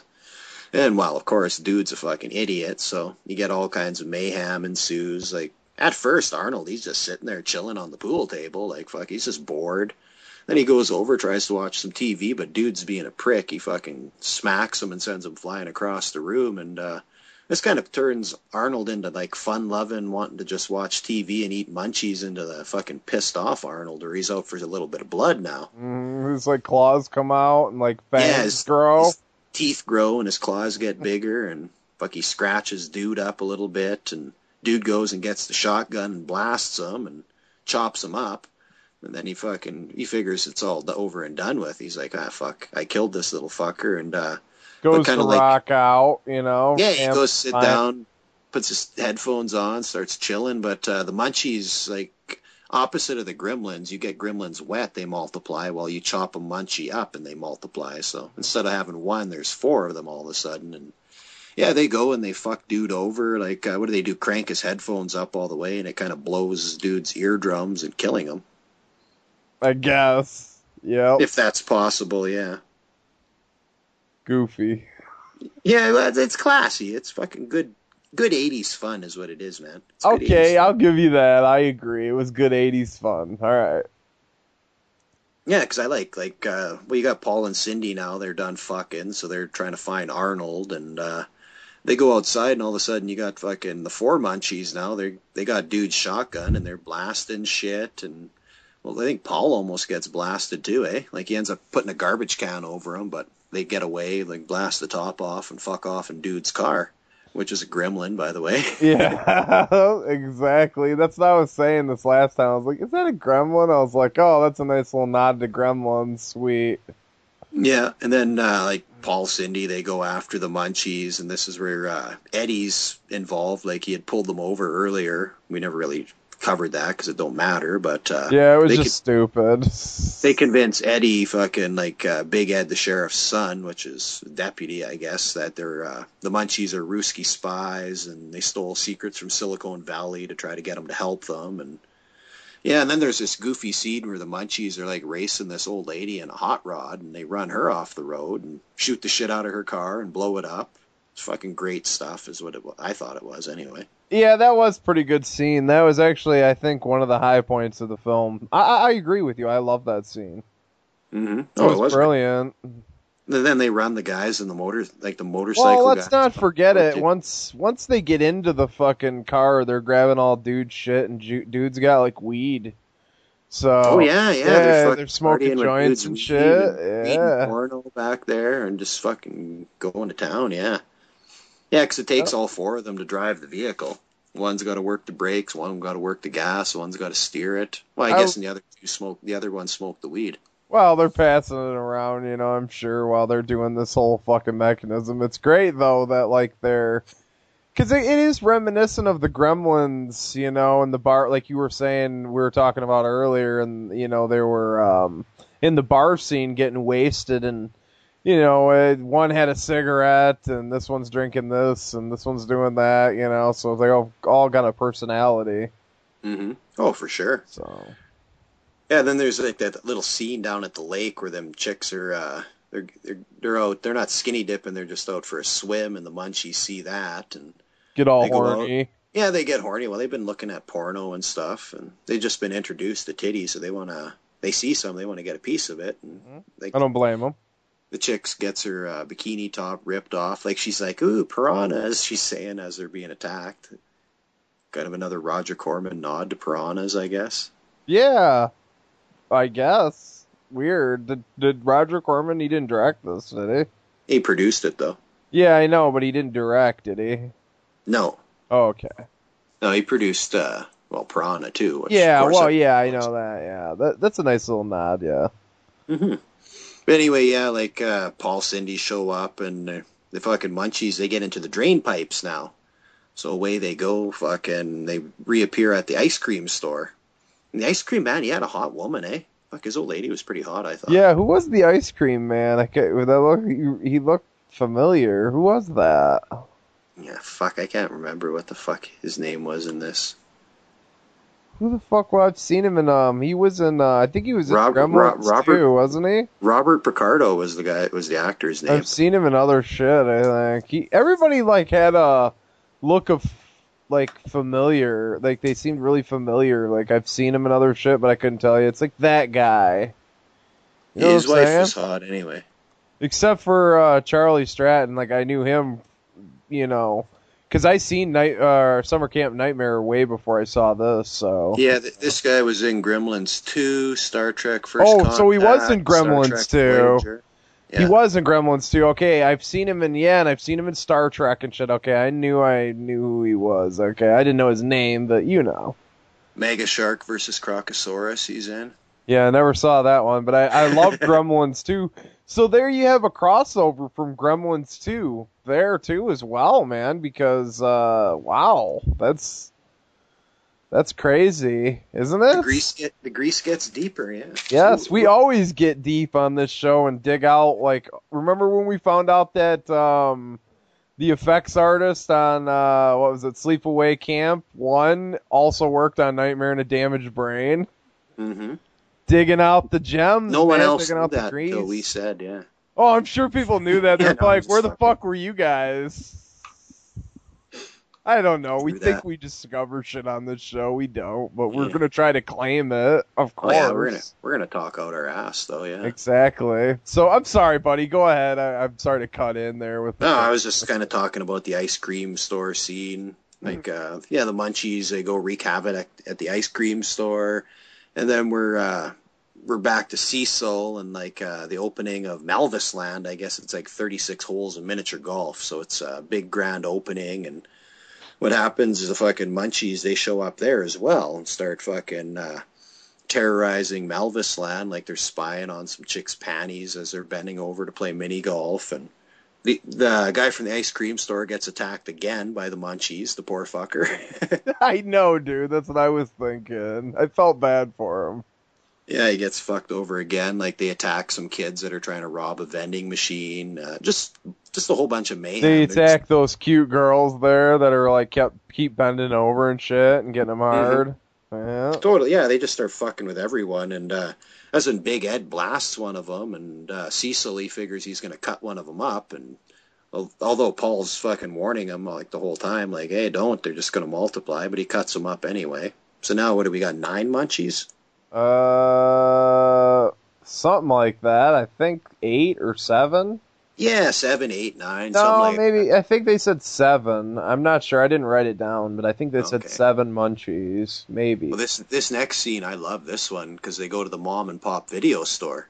I knew you loved that part. Yeah, what did they got rocking in there? Do you remember what was up? That was blasphemy how they were fucking throwing those tapes around. Well, that Clint Eastwood standee for Pale was badass. I remember that from back in the day at the video store, one of those. Yeah, I was going to say that was back around in your prime. I'm sure you probably saw that stand up back in the day. I saw that same standee, yeah. Yeah, I just thought it was awesome how they're using fucking the Clint Eastwood standee as a shield as the Munchies were throwing the tapes at them. And this is where they're first introduced to how they can kill them, really, is because he uses Clint Eastwood's standee to kind of smash one of them through the air and into a TV set, and it electrocutes him and turns him to stone, like turns him back into an Aztec relic, is what happens. Because they were reading in a book earlier that the fire of the gods was the only way to stop him, but Paul's too stupid to know that electricity's fire of the gods. Fucking idiot. It's lightning. Yeah. Yeah, we got the fucking, like I said, the video store madness. Then they get down into like the Cecil storage area, because I think Cecil must own the video store as well, and there was like a secret entrance down to where he's storing his like toxic waste and all his like fucking food products and everything else that Cecil's got his finger in. Yep. Which the plot thickens, but it doesn't mean... I almost forgot the scene at Burgerland where they go to Burgerland and it's fucking run by midgets. I thought that was great as well. Fucking burger place run by all midgets. That made me laugh. Well, their one manager was a big guy. He was like 6 foot something, yelling at him. Muscling the midgets, yeah. And once again, the Munchies, they wreak havoc. Like, pretty much everywhere they go, they're just trashing the place and terrorizing everyone. Like, going from place to place and eating all the fucking food, really. You know what I thought? I thought the midgets were going to join up with the Munchies, and they were going to go to war. What could you see in, like, in the one scene, you could see all the midgets ditching out the corner of the fucking, of the shot out the back door and into the bushes. They show all these midgets running away. Yeah, I'm sure it was probably expensive to pay the midgets, so that they probably needed to get rid of them pronto. Plus, I don't know, people are probably weirded out about the midgets on set. Well, probably. Midgets creep me out, too. See? But yeah, back to Munchies now. Like, Cecil and his crew, like Cecil, Malvis, and Big Ed, they decide they're going to go down to the, Cecil's factory, because he's like, oh, fuck, they're down into the storage area, so we got to go stop them. And while they're down there, like, Cecil runs into Cindy, and she must have got, like, they're down there as well, like Eddie, Paul, and Cindy, and she gets, like, fucking misplaced from Paul, and she's being attacked by the Munchies, and Cecil, being the hard ass, instead of saving her and letting her in the elevator, locks her out. May I interject that Cindy, I wish Cindy would have showed some skin, because Cindy should have showed cute. some titties. Yeah, she was fuckable. Yes, okay. Go ahead. Now you got my train of thought all I fucked know, up, but, because you're thinking about Cindy. Yeah, now I'm thinking about Cindy. Because, yeah, like, there's a scene, like, as Cindy's being attacked, you got Paul, he's kind of hunting down these other Munchies, and they're multiplying on one of Cecil's presses. Like, they're cutting themselves up, and they're multiplying, and eating cheese slices. Why didn't they just do that from the start? That was brilliant, though, I thought, that they're like, fuck it, we'll just start cutting each other up, and we'll turn into an army. Mm-hmm. Well, Paul's lucky he fucking jerry-rigged that fucking extension cord and managed to electrocute them as they were all standing on the conveyor belt. Into perfect statues. Yeah, and then for some reason the idiot smashes them all after, like, and you find out at the end he could have made a lot of money. Oh my god, yeah, $25,000 a pop. Yeah, he's lucky he just saved $75,000 he got for it, I think, wasn't it? No, I wrote it down. I did write that one down. It said I could get $25,000. He was probably thinking, son of a bitch, I broke all those other ones. What was I thinking? Exactly. I bet you he probably could have got something for the rubble. Maybe, yeah. They probably could have tried to piece them back together. Yeah, he could have probably shelled himself up another fucking $10,000 from the pieces. They probably did. You're digging too deep into this shit, man. This is Munchies. I know, dude. That's what I'm thinking. I'm like, you're going into like the Munchie universe here. Hey, now you're bringing me back to reality. I'm thinking, why did we even fucking review this? Oh yeah, hey, fuck you. It's just good. You sent me this. This is good stuff. Yeah, I know. Because I got on a whole Gremlins kick, and I got Gremlins 1 and 2, and I got Critters 1 and 2. And then I was like, and I always loved Critters, and I was like, well, I never really delved into Ghoulies. Checked out the first Ghoulies, was like, that's terrible. I was like, well, what's left? Munchies. Ghoulies 3 is the best. We're gonna a lot of people say Ghoulies 2 is pretty good, and everybody says Ghoulies 1 is terrible, and that one's kind of scaring me away, because it was horrible. It was horrible. If you think this is bad, Ghoulies 3 is twice as bad, but it's in an awesome way. Or Ghoulies go to college, or Ghoulies go to school, fucking A, man. I got 2 VHS copies of that. No, it's good. Well, look, bro, if you wanna review that shit on the show, you'll have to send me a copy. That's the only way I'll do that, is if you send me a copy of it. That's the only way, because I'm not gonna go out and search Ghoulies 3 down. But I might check out 2, part 2, maybe, on my own. 1 is terrible. I'm going to just give a shout out right now. We will never cover that on this show because it's terrible. It's not that bad. I like it. I need to get Ghoulies 4. It's good. It's so slow and it's boring as fuck, dude. It's good. It's pretty good. You want to watch a movie with cool little critters and shit, and a lot of people bitch about this movie, but Troll. Not Troll 2. Troll 2 is a pile of shit. It's so bad, it's bad. Yeah, Troll's alright too. Troll, I guess cool. We should I love that, but yeah.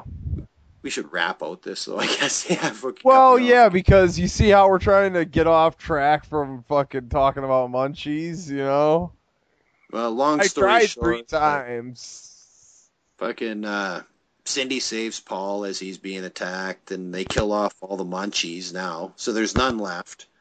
But this is kind of where Cecil's fucking boat finally fucking sinks on him, because Paul runs across this recipe for turning the toxic waste into, like, snack products. Yeah, he was recycling it. Yeah, he was recycling, like, Cecil's like, why treat it with the Cecil Waterman fucking toxic waste treatment? It's fine to eat, and yeah, it's pretty much where it all swings full circle, and yeah, fucking Big Ed, he's like, well, I ain't down with this no more. He arrests Cecil. Cecil's taken into fucking custody, and then you got Simon. He appears back. He's back from the university, and he brings some doctor or professor back with him, like to show him Arnold, of course, to try to get some money. And Arnold's not there. All he is a fucking statue now. But yeah, Simon's just lucky enough, like you said, he got 25G and got the money he needed to save his land. So happy ending and all. Can't complain. Goofy. It was classic ending, man, like Gone with the Wind. Sorry, bro, but it was alright, and like, I don't know, man. I got it because I heard it was hard to find, and I checked it out, and I'm gonna tell you, it's like Heads and Tails better than Ghoulies Part 1, but I'm glad you got it, because that means I have it again now, and I loved it as a kid. I still love it. Fuck, I might go watch it again right now since we're done the show. Commentary, Munchies. No. I'm just kidding. I don't think I could sit through that motherfucker. Maybe next year. In a year, hit me up and I might say, oh, that might be funny, that might be, cool to do, but, I don't know. Maybe, like, if I'm drunk or something, maybe we can do something, maybe, Too fresh still, yeah. Which definitely not. Yeah. Well, yeah, I do recommend Everyone it. knows I recommend it. I think even though I fucking said it was goofy, yeah, it is goofy as fuck, but I love it because it's fun. That's what I like about it. It's fun. It's goofy. It's no brain cinema. It's just something you watch and enjoy. Let me just say, Charlie Stratton, if you're gonna see it for him because he's great. And what the fuck happened to that guy anyway, man? Come back to cinema, dude. You're great. Mm-hmm. That's why I would want to watch it again, is because of him. He's great. And also go out and check out, Summer Camp Nightmare too. So definitely. Summer Camp Nightmare is required watching. Axel from Profondo Cinema recommends it too as well. So cop that shit. Get the VHS, get a bootleg, get whatever you gotta get. Yeah, this is like his best year of his career, really. Like, he did Munchies and Summer Camp Nightmare back to back. Like, Munchies first, Summer Camp Nightmare next. He's got different hairdos for both, so. Mm-hmm. Yeah, totally. That was his best year as far as I'm concerned. Like, 88, he was busy doing a lot of TV shit, but... And that's where his fucking career went downhill. He should have stopped fucking around on TV shit. He should have got back into doing movies. You fuck around on 21 Jump Street unless you're Johnny Depp, you ain't going nowhere. Yeah, that's gonna kill your career, Look at, what's his name from Night of the Creeps? He was on 21 Jump Street. What happened to his career? Yeah, fuck. Jason Lively was the cat's name from Night of the Creeps and okay, yeah, that's right. European Vacation, yeah. But yeah, fuck. No, I recommend it if you like fucking cheesy 80s movies like Critters, shit like that. I think you'll have fun with this. Something you can show younger kids. Yeah, that's another nephews, thing. Yeah, stuff like. That's what I was thinking. I was like, if you want something that's like kind of on the edge you want to show to a kid, this could be definitely okay, I think. First time I seen it was at my aunt and uncle's house when there was a whole bunch of us over there, and it was one of the movies that was rented for like the kids to watch, and the adults kind of sat there and watched it too. I remember we all got a fucking kick out of it. So yeah, man, I love it. It's if I was a kid seeing now you love it, eh? Fuck, well, look, it's goofy, but I love it to the extent of if I was a child, I could see it through a child's eyes. But as an adult, yeah, it's goofy as fuck. It's not like, hey, let's throw this in. But like if I was 6 years old, I'd keep wanting to play this over and over and over again. I can already say it because I like goofy shit. What does that mean? When I was a kid, I was a fucking moron and I had no taste. Hey, I still like this stuff. Now I have taste, If I was 6 years old. Hey, look, here's my advice, buddy. Time travel back to when I was 6 years old, and you can give me this copy, and I'll probably love it then. I'll probably be thanking you and thinking you were a god from the heavens. Okay, but now I think you're a loon because this is just crazy, off the wall. I don't know. Kids movie. It looks like a cartoon. Scooby-Doo shit like you like. I love Scooby-Doo. I know, dude. It's like it reminds me of like a Hanna-Barbera fucking cartoon. Fuck, I love Hanna-Barbera too. Well, I guess that's just a testament to my degree of what I can watch, like that I can enjoy Munchies and Fight for Your Life both in back-to-back viewings in the same night. Where I can go from enjoying, the most racist movie ever, pretty much. Now, does that reflect on Munchies your child? Does that reflect on your childhood viewing? Would you view like Fight for Your Life and then Munchies back to back when you were a kid, or what? Probably not, no. But it just goes to show. Like, it's fun to see. I just really, there's nothing that I won't watch. to a point. I just got weird tastes, I guess. Like, I can go from the sleaziest thing to some fucking real campy garbage, really. Do you watch children's films like Disney movies and shit? No, fuck like that shit's Kurt gay. I Russell watch... shit? No, fuck no. I don't watch nothing fruity. I watch Hanna-Barbera and... I don't watch nothing fruity. Whoa. Wait a minute. Slow down. You watch a lot of shit from the 80s. There's all kinds of fruity shit, man. But it ain't fruity, unless you're talking about cruising. But that's just good. That's good, though. Fuck, it's classic. That's good, though. This is coming from the guy that just said, I don't watch anything fruity. Nah, fuck. Fruity, Rudy, you never mind. No, I'm going to be serious real quick about cruising, and then we can roll out and get onto the break. I showed my buddy cruising, and even though I was like, well, you know, come on, man, check it out. You know, I explained it to him, and he didn't really like the idea, and he really didn't like it. He was turned off by all the homosexual stuff going on. That's probably because he was really turned on by it, so he pretended he was turned off. Maybe that's what it was. I don't know. He just did a 2-year stint in prison, so... Oh, yeah, well, maybe. Maybe, yeah. It's hit too close to home. So. I don't know, fuck. He's always been, like, very, I guess you could say homophobic or whatever, so... I really don't. I don't really care either way. When I view a film, it's like I was telling a buddy. It's like from a voyeur's point of view. Like it you know, it's like outside of me. I'm peeking in through a little peek hole almost. You're like the guy on Night Train Murders that's peeking into the fucking... I've never seen that. Streetcar jerking off while they're raping that girl. Oh, you need to. That was one of the first we did on the Fur You know, I know. I wanted to track it down, but no, that reminds me of this movie, this one porno I saw too, and we can cut the show after this, but it reminds me of this porno called Mile High Club, where this guy and this girl are in this one room. And this gal's trying to get this dude to shove like this 10-foot black dildo up his ass, and he doesn't want it, and he's all goofy. I guess you wouldn't want to. Yeah, I wouldn't want it either. I'd be afraid. He's like, no! And he's all goofy with glasses, and somebody's like masturbating in like this dark room, like adjacent, and it's all on this plane and like beating off, watching him through a peephole, and kind of the weirdest porno. I don't know, but you just made me think about that with the whole peephole shit, so... That and Norman Bates, you know, of course, the throwback ultimate voyeur, you know. Mm-hmm. So. True that. Well, cool. Well, with that, what better way to wrap out this segment? Yeah, Munchies, if you can find it, watch it. I'll stake my reputation on it.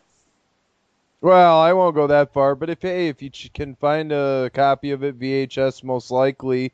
Because this DVD goes for quite a bit, I think it's out of print. Definitely pick it up. Oh yeah. So shit, if you don't even want the copy, I don't like the film that much, but I'll buy the VHS copy off you. You know, if you don't want it. You beat me to it. I was gonna try to fucking freeload it. I was gonna say if you find it and don't want it, send it to me. Hey, if you just want to give it to, well, if you get it, you're going to have to rip me a copy, but anyway. Okay. Yeah. Send it to the J whore. I'm a whore for everything. Just send it to me. So, yeah. So, yeah, with that, I'm J-Dog. I'm whoring things out, and yeah, you guys are listening to Exploited Cinema. Dale Palmer, director of the X-rated films Hot Summer in the City, Erotic Adventures of Candy, Candy Goes to Hollywood. And coming soon, The Longest Foot, starring John Holmes.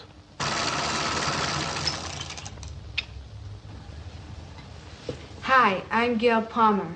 I just spent 30 days in the dark with a man that's in every woman's dream. This guy here, Sylvester Stallone. I've been hired by Stallion Releasing Company to supervise the editing of this new X-rated film, The Italian Stallion, with Sylvester Stallone in the starring role as Stud. I don't have to tell you that he was the star of United Artists' biggest grossing film ever, Rocky. After editing this film, I can assure you that everything you ever wanted to see of Sylvester Stallone can be seen in this new X-rated movie, The Italian Stallion. However, due to the mature content of this film, there are only 2 scenes we can show you acceptable for a G-rated preview.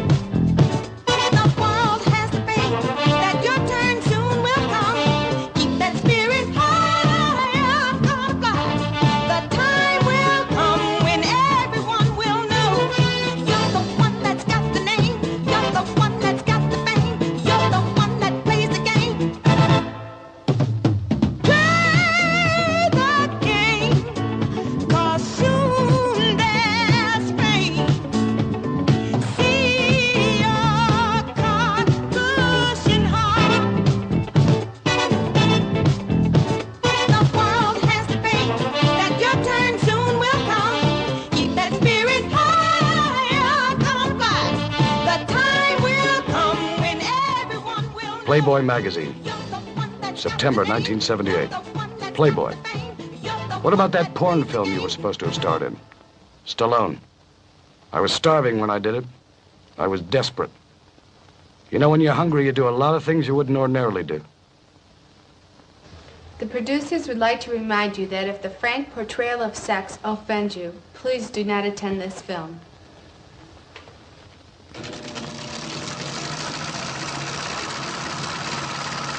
Italian Stallion, rated X. No one under 18 admitted.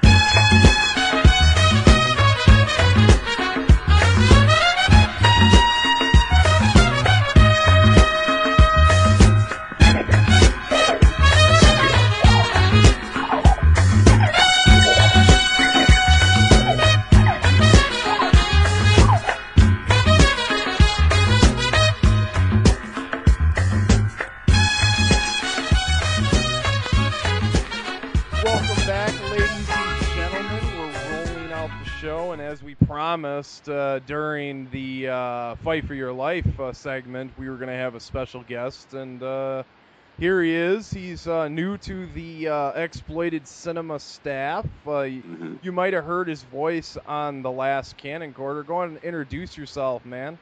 Hey, what's going on, fellas? This is Derek West, or D, as you guys call me. Yeah, big fan of the show. I'm sure you've heard me asking a shitload of questions, so yeah.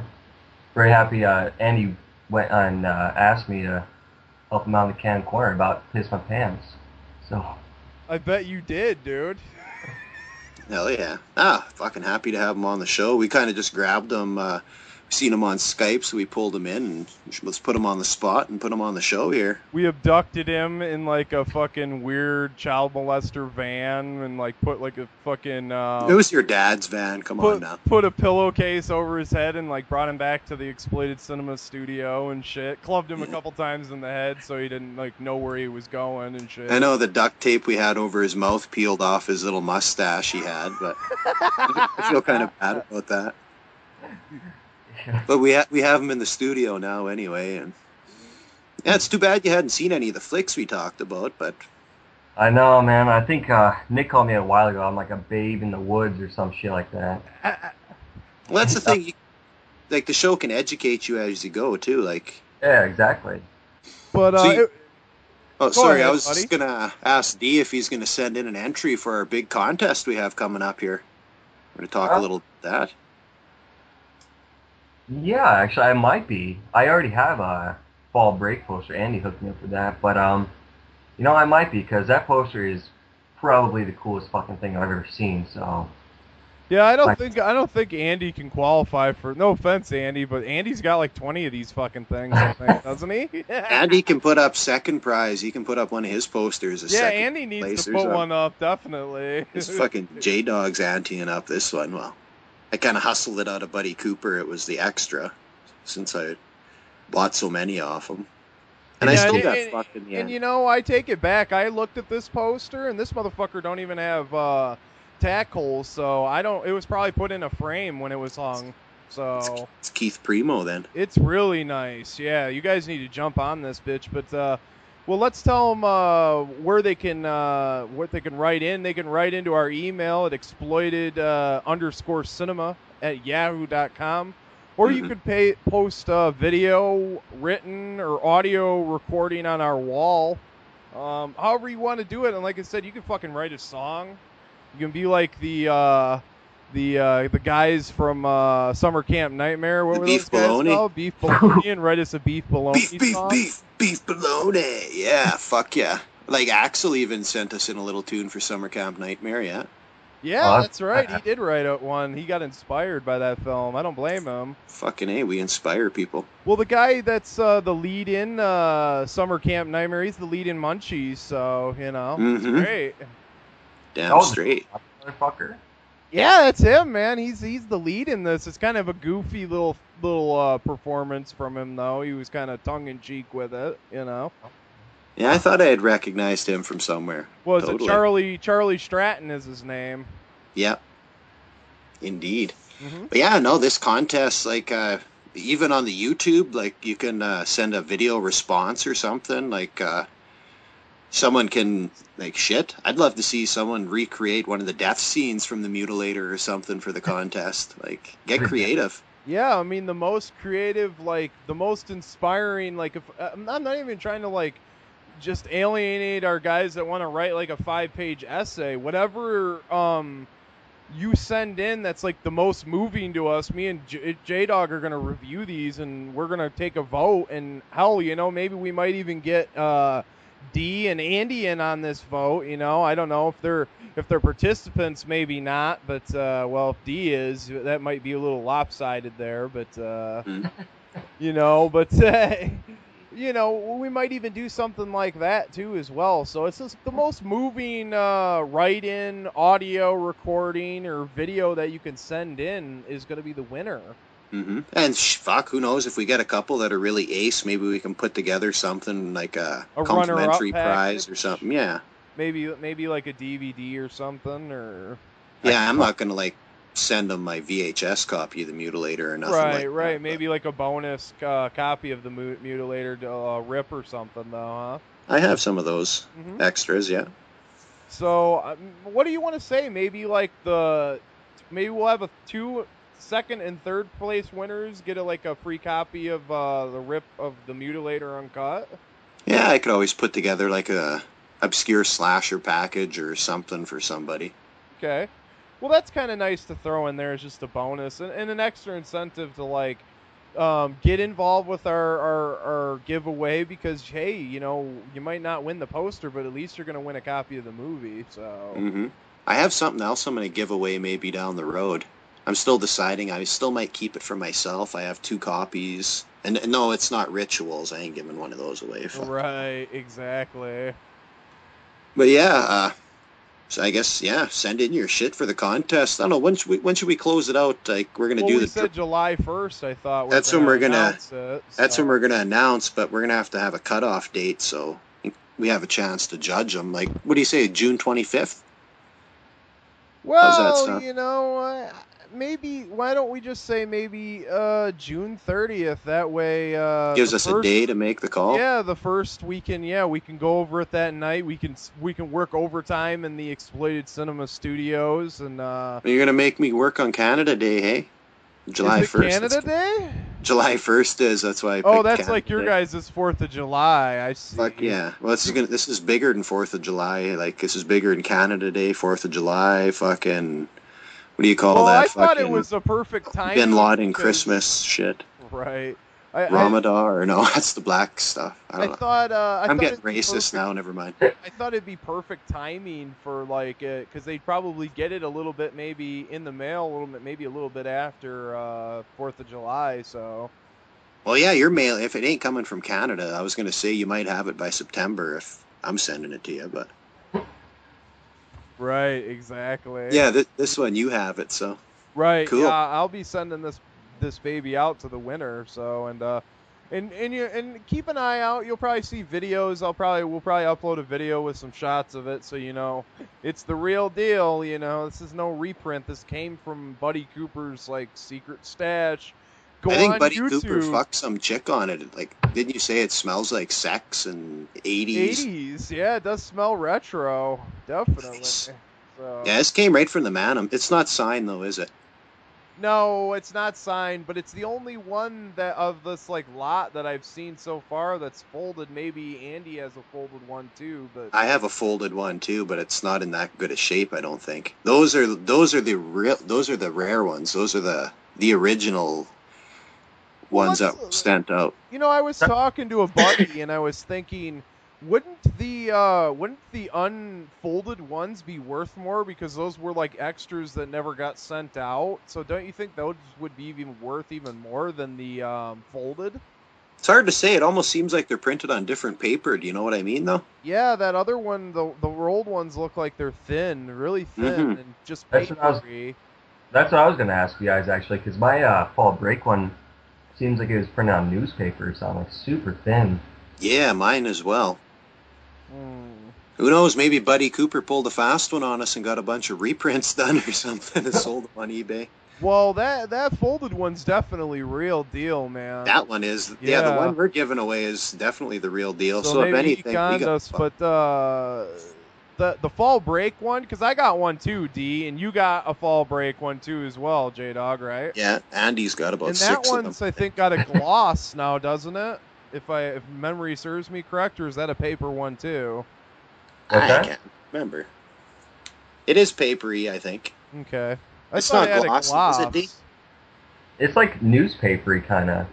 Yeah. Okay. Well, you know, that one wasn't released, so maybe that one was printed on a cheaper stock. Who knows? Hard to say. They smell old, and they smell like, then they look like they came from that time period. Either way, so. Yeah, mine's is still like mint condition too. Yeah, they all are, except for the like I said, the folded one, which he re-rolled this one, but I would manage to refold it perfectly, so he must have just rolled it to send. You may as well just send it to me then. Oh, I see. Yeah, just stick it in that package. I'm sending that, what is it, don't answer the phone poster, too. Yeah, I'll get a big piece of, like, poster paper and draw a mutilator poster, and we'll give that out. You dirty motherfucker. Holy fuck, I got hydrophonic trying to phone me, too. Like, he can fuck off. He's just trying to sell me DVDs. Maybe he's got an email address. Let's see if he's got anything good going. Bring him in. Oh, no, he don't listen to the show anyway, so he got cut off. Fuck him, huh? Yeah, fuck him in the goat ass. So, D, what I wanted to know was, like, what's your top 3 favorite films? I know Rocketeer's up there, right? What else? Ooh, fuck yeah. It's a really hard one, because I'm a big fan of movies, so, I'd have to say Rocketeer. If I was going to pick just 3, I'd throw in a 4 movie. I'd probably say, Friday the 13th Part 6, and probably RoboCop, actually. Nice. Yeah, I love those movies. RoboCop, actually, like, I saw it when I was really young, and that actually kind of freaked me out, like, when they're shooting up Murphy, you know, like, I thought I was watching a film. It was a pretty graphic scene, definitely. Yeah, RoboCop's dear to my heart, too. Yeah, it's a really badass film. Did Andy send you guys the rips of the Rocketeer or not? I watched it last week, actually. Oh, nice. How'd you like it? Yeah, it was pretty good, actually. Yeah, I got into it. I'll watch it again for sure. Yeah, it's pretty sleazy, like a Disney flick, you know? Yeah, that's what at first I was like, Disney, but it had some shit going on in it. Yeah, like a really violent kind of Disney movie. But yeah, I watched that when I was like fucking 3 or 4 years old, and I've been in love with it ever since. You know, like that's probably the most I've. Like you say, you've seen Dawn of the Dead, 100 times. Like I've seen The Rocketeer, 200 times. Like, Nice. Yeah, that movie definitely holds a dear place in my heart. Yeah, fuck yeah. Well, no, I can't believe I hadn't seen it before. Like my roommate, I was telling him I was watching it. He's like, "Oh yeah, I've seen that a dozen times." He said it's classic. Oh yeah. I guess I've been under a rock or something. Yeah, young Jennifer Connelly's looking, just great in that one too. She's definitely looking fuckable. Oh yeah. Okay, for exploited cinema standards, though, what film has like really molded or scarred your young mind the most? Like what you talked about on the show, or like just in general, like you came upon a movie that was so shocking that it like made you sick to your stomach, and like you were fully repulsed. A pretty common movie, actually. Like everybody's seen it, it seems. But you guys are probably gonna think I'm a pussy, but Misery, that movie. The leg-breaking scene. Yeah, that's just too much, man. Like pussy. No, I'm just kidding. I watch people eat shit in movies like Salo and Misery tripped you out, like. Yeah, something about like the just bones. I don't know. Problem with legs breaking and shit. Like. Well, it is good stuff. Yeah, it's like a really well-made movie, but that scene just kind of. Yeah, what was it called? Hobbling. Yeah, she hobbled him. Yeah. Yeah. Jesus. Yeah, it's pretty gruesome, but like I saw that as a young lad, and like I don't know, it was. Yeah, it was kind of disturbing, but like I don't know, man. Like it just. I think probably the most disturbing thing when I was a child, like that I saw was like probably stuff where kids were being harmed, most likely. Like Fight for Your Life, a kid gets his face smashed in with a rock we talk about.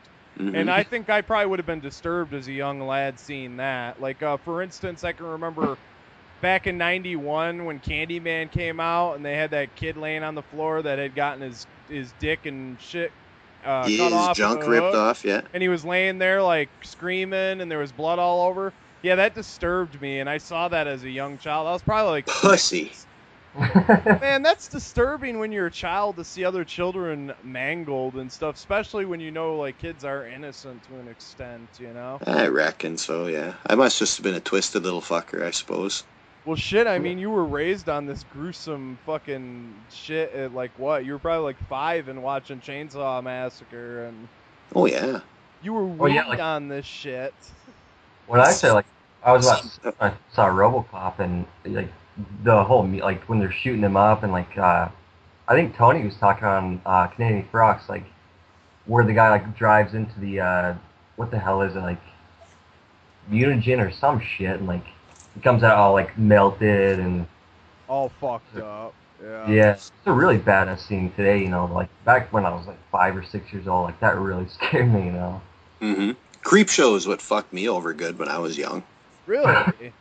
Was it the box one? The thing in the box? Nah, Father's Day, because we had a graveyard right off our backyard.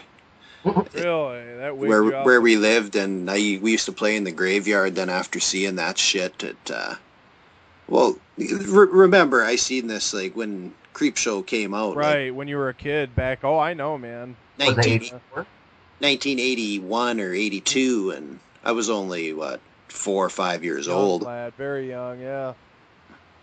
So yeah, I hadn't even touched my first titties yet. And you're talking shit about us seeing modern day shit like 1991 horror films. Yeah, you were probably 13 when you seen it though. No, I wasn't, dude. I ain't that old. Holy shit, man! I'm a young buck still.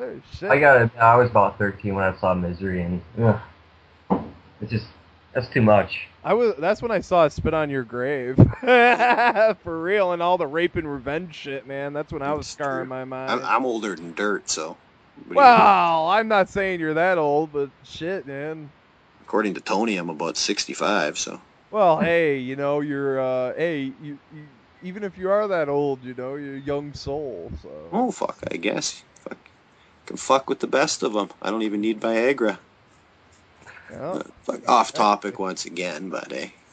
So I don't know. I guess I I don't know, I had a blast with this show, like Munchies. I hope people enjoyed that in the VHS vault.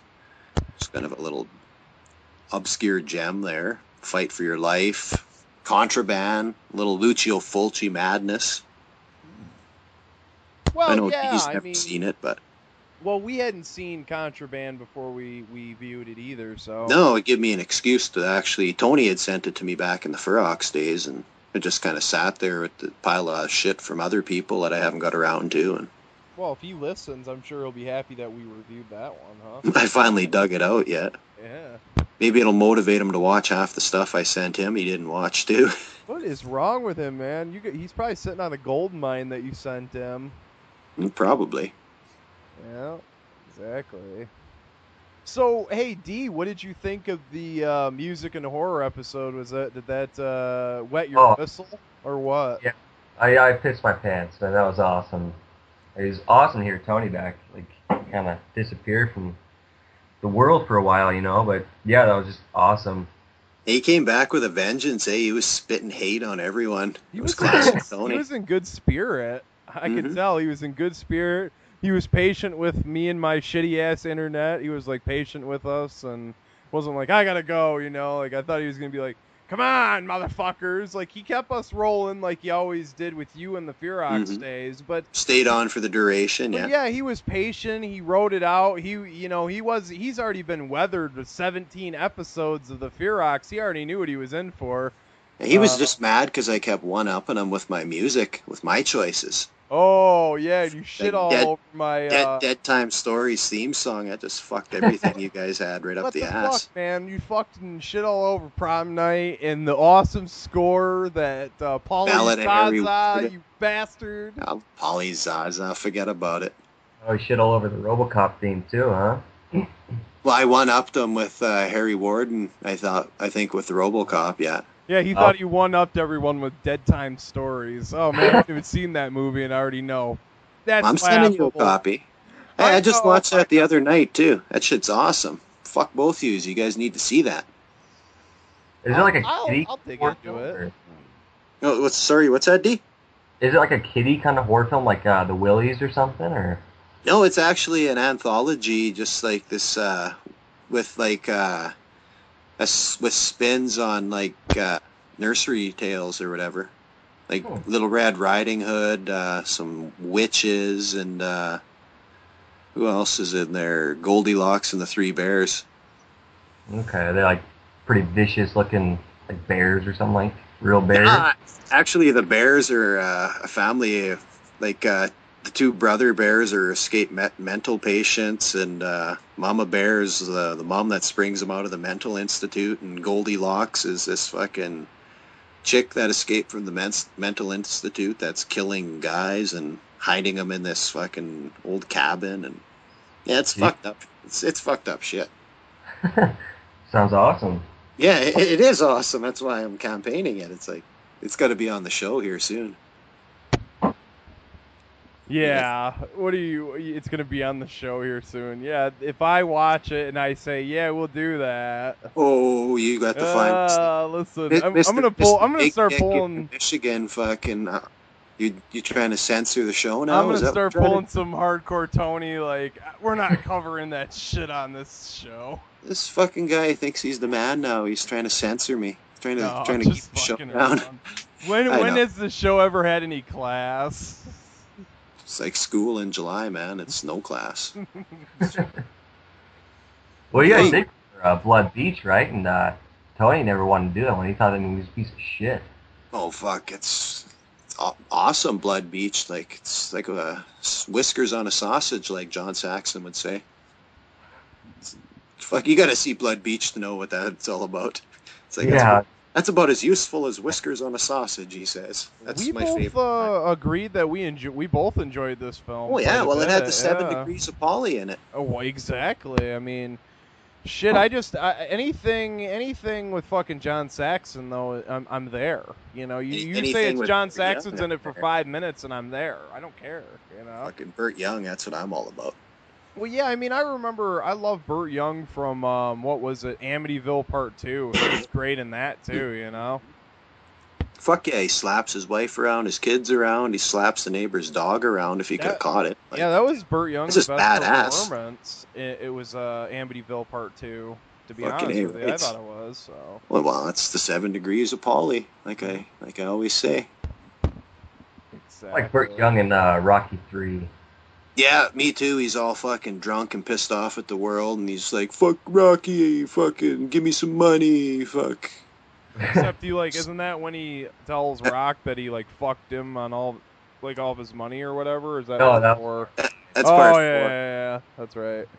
Yeah, no, part 3 is where Polly gets drunk and smashes the Rocky fucking pinball arcade machine. Yeah, then he gives this big sob story like, "You just keeping me down, Rock," and Rocky's more or less like, "Fuck, Polly, you want a job? Just ask. Fucking, I'm not just gonna give you shit. Fucking, have some pride." Train him and shit, later on and shit. And well, no, that's Apollo. That's Apollo Creed that has to train him because fucking Clubber Lang just beats the piss out of Rocky. He's got no rhythm, man. He's always on the crew. He's always on the team, you know. Ah, fuck, he has to. Rocky's banging his sister. Fucking, right. Paulie's just gonna cry and fucking go break things if Rock don't carry him around with him anyway. So yeah, Paulie comes and wipes Rock's ball sweat. Yeah, it ain't like Paulie's fucking much used to Rock. He's fucking. Kind of like a entourage, yeah. Yeah, hanger on her. Yeah, we're fucking way off topic again, but we love to do that on this show. Well, hey, we're the most off-topic show there is, but at least we don't get off on we stay on topic of. Yeah, we half-assed do reviews on about 15 movies and real reviews on 3, because we get off topic so much. Oh, you get a lot to bite on. I mean, I'll give you a lot to bite on. D, you as a listener, what are the shows like? I mean, do you take these all in one sitting, or is this something you gnaw on for the week or a couple days or what? Kind of depends. Sometimes I'll catch it on if it airs on Friday night, I'll stay up till 2 or 3 in the morning, listen to it.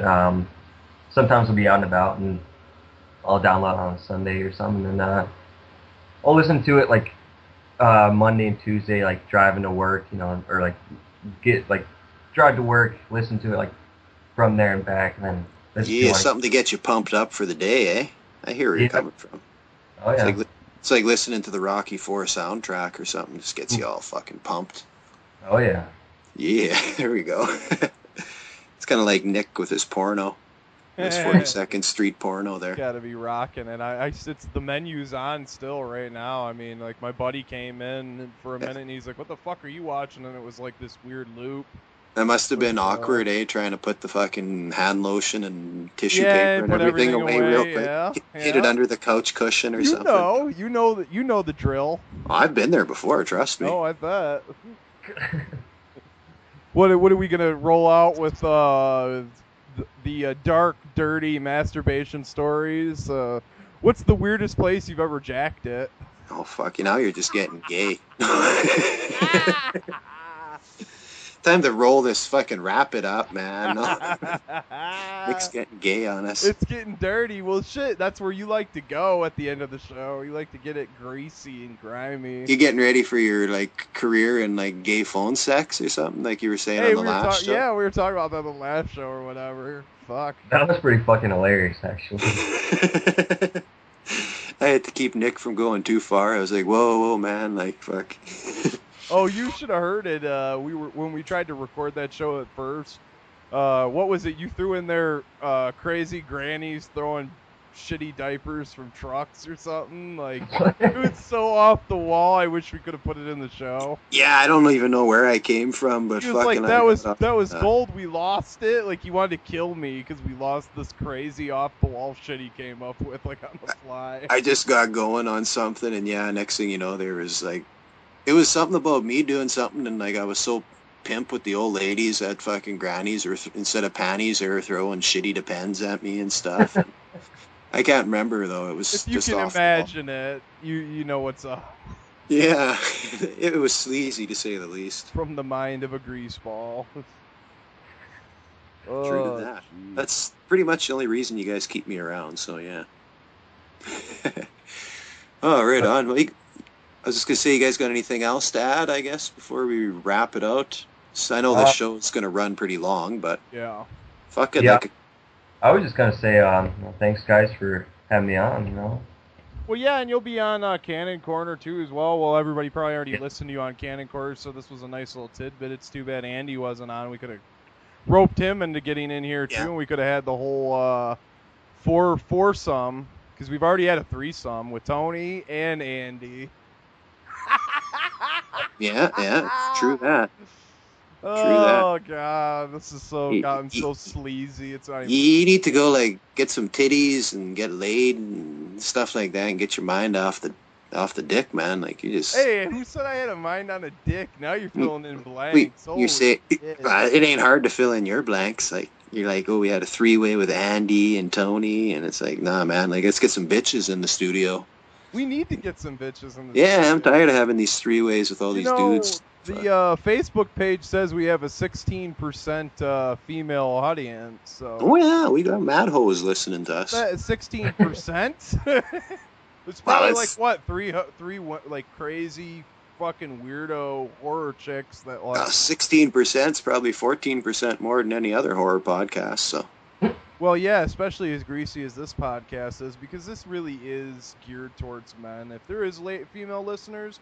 Hey, that's great, but we probably won't change our sleazy format for you. Oh, fuck no. If they're listening to our show as it is, they're obviously into S&M or a Lady of the Night or who knows. Oh, I can only imagine. Yeah, my kind of ladies. Oh. I'm just kidding, baby, in case my girlfriend's listening. Your girlfriend listens to this? Holy shit. Well, she used to listen to the Furox. I don't know if she really listens to this one anymore. She just kind of... Probably tell her don't. Yeah, it's like whatever. You're still doing podcasts. Like, yeah, I'm bored with that. Fuck. More probably thinks I'm square, but hey, whatever. What are you gonna do? Well, I think we've really taken this show. I just want to say, because I know we're gonna roll this fucker out here in a sec. 6 hours later, yeah, it's all good. Fuck. Seriously though, I think like this is episode 14, and you jumped on episode 2. I think, like, seriously, this 13 episodes that you've been involved with, we've been able to take this further than the Furox. Like, the Furox could have went there, but it just didn't have enough time to grow into that. I know Tony was probably trying to slow play it. Hey, we did 17 episodes. What you talking about? No, I'm talking about our 14 episodes compared to, like, your guys' 17. We came out the gate with cream pie fucking explosion. Swinging dick, yeah. Well, Tony would hold me back a little bit. Like, he didn't want to offend as many people as, like, and now I just don't give a fuck. I just swing. Well, what did I tell you when we started the show? That, like, I wanted to offend everybody. Like, nobody is safe. I want to take it to, like, the extreme level of just pissing everybody off. And I think you were on that boat after the whole fucking bullshit with Canadian Furox and being nice to everybody and kissing everybody's ass. And you're just like, yeah, let's just say fuck it and just put the sleaziest fucking thing we could put out there on the internet. Mm-hmm. I mean, shit, dude, like, I so much believe in, like, this podcast, like, getting out there to the masses. I don't even, like, child protect this for 18. I'm like, I don't give a fuck who listens to this. I want some kid to fucking play it and have his mom hear it and fucking get offended.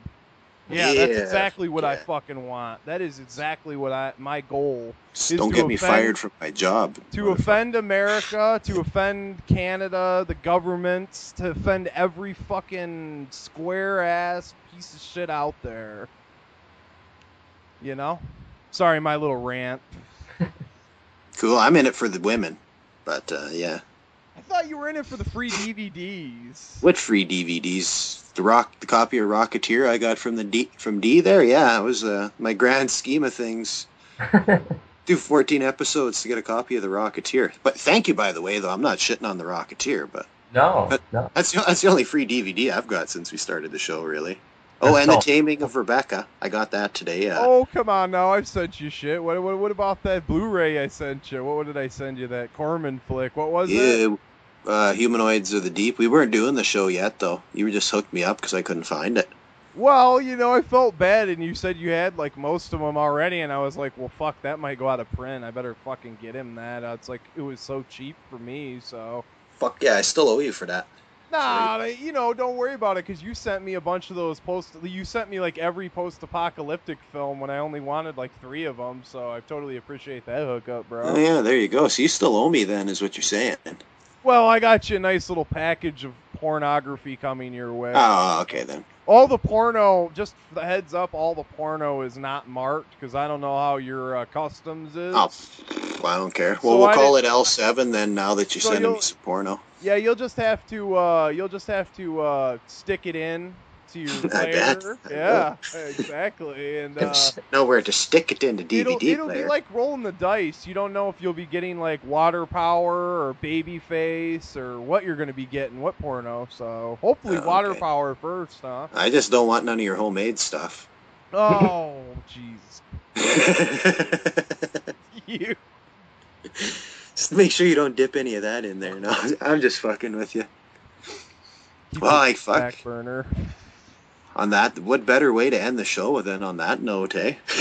Well, D, let's roll the show out, man. Yeah, tell them what the fuckers have been listening to, D. Alright, greasy motherfuckers, listen to Exploited Cinema.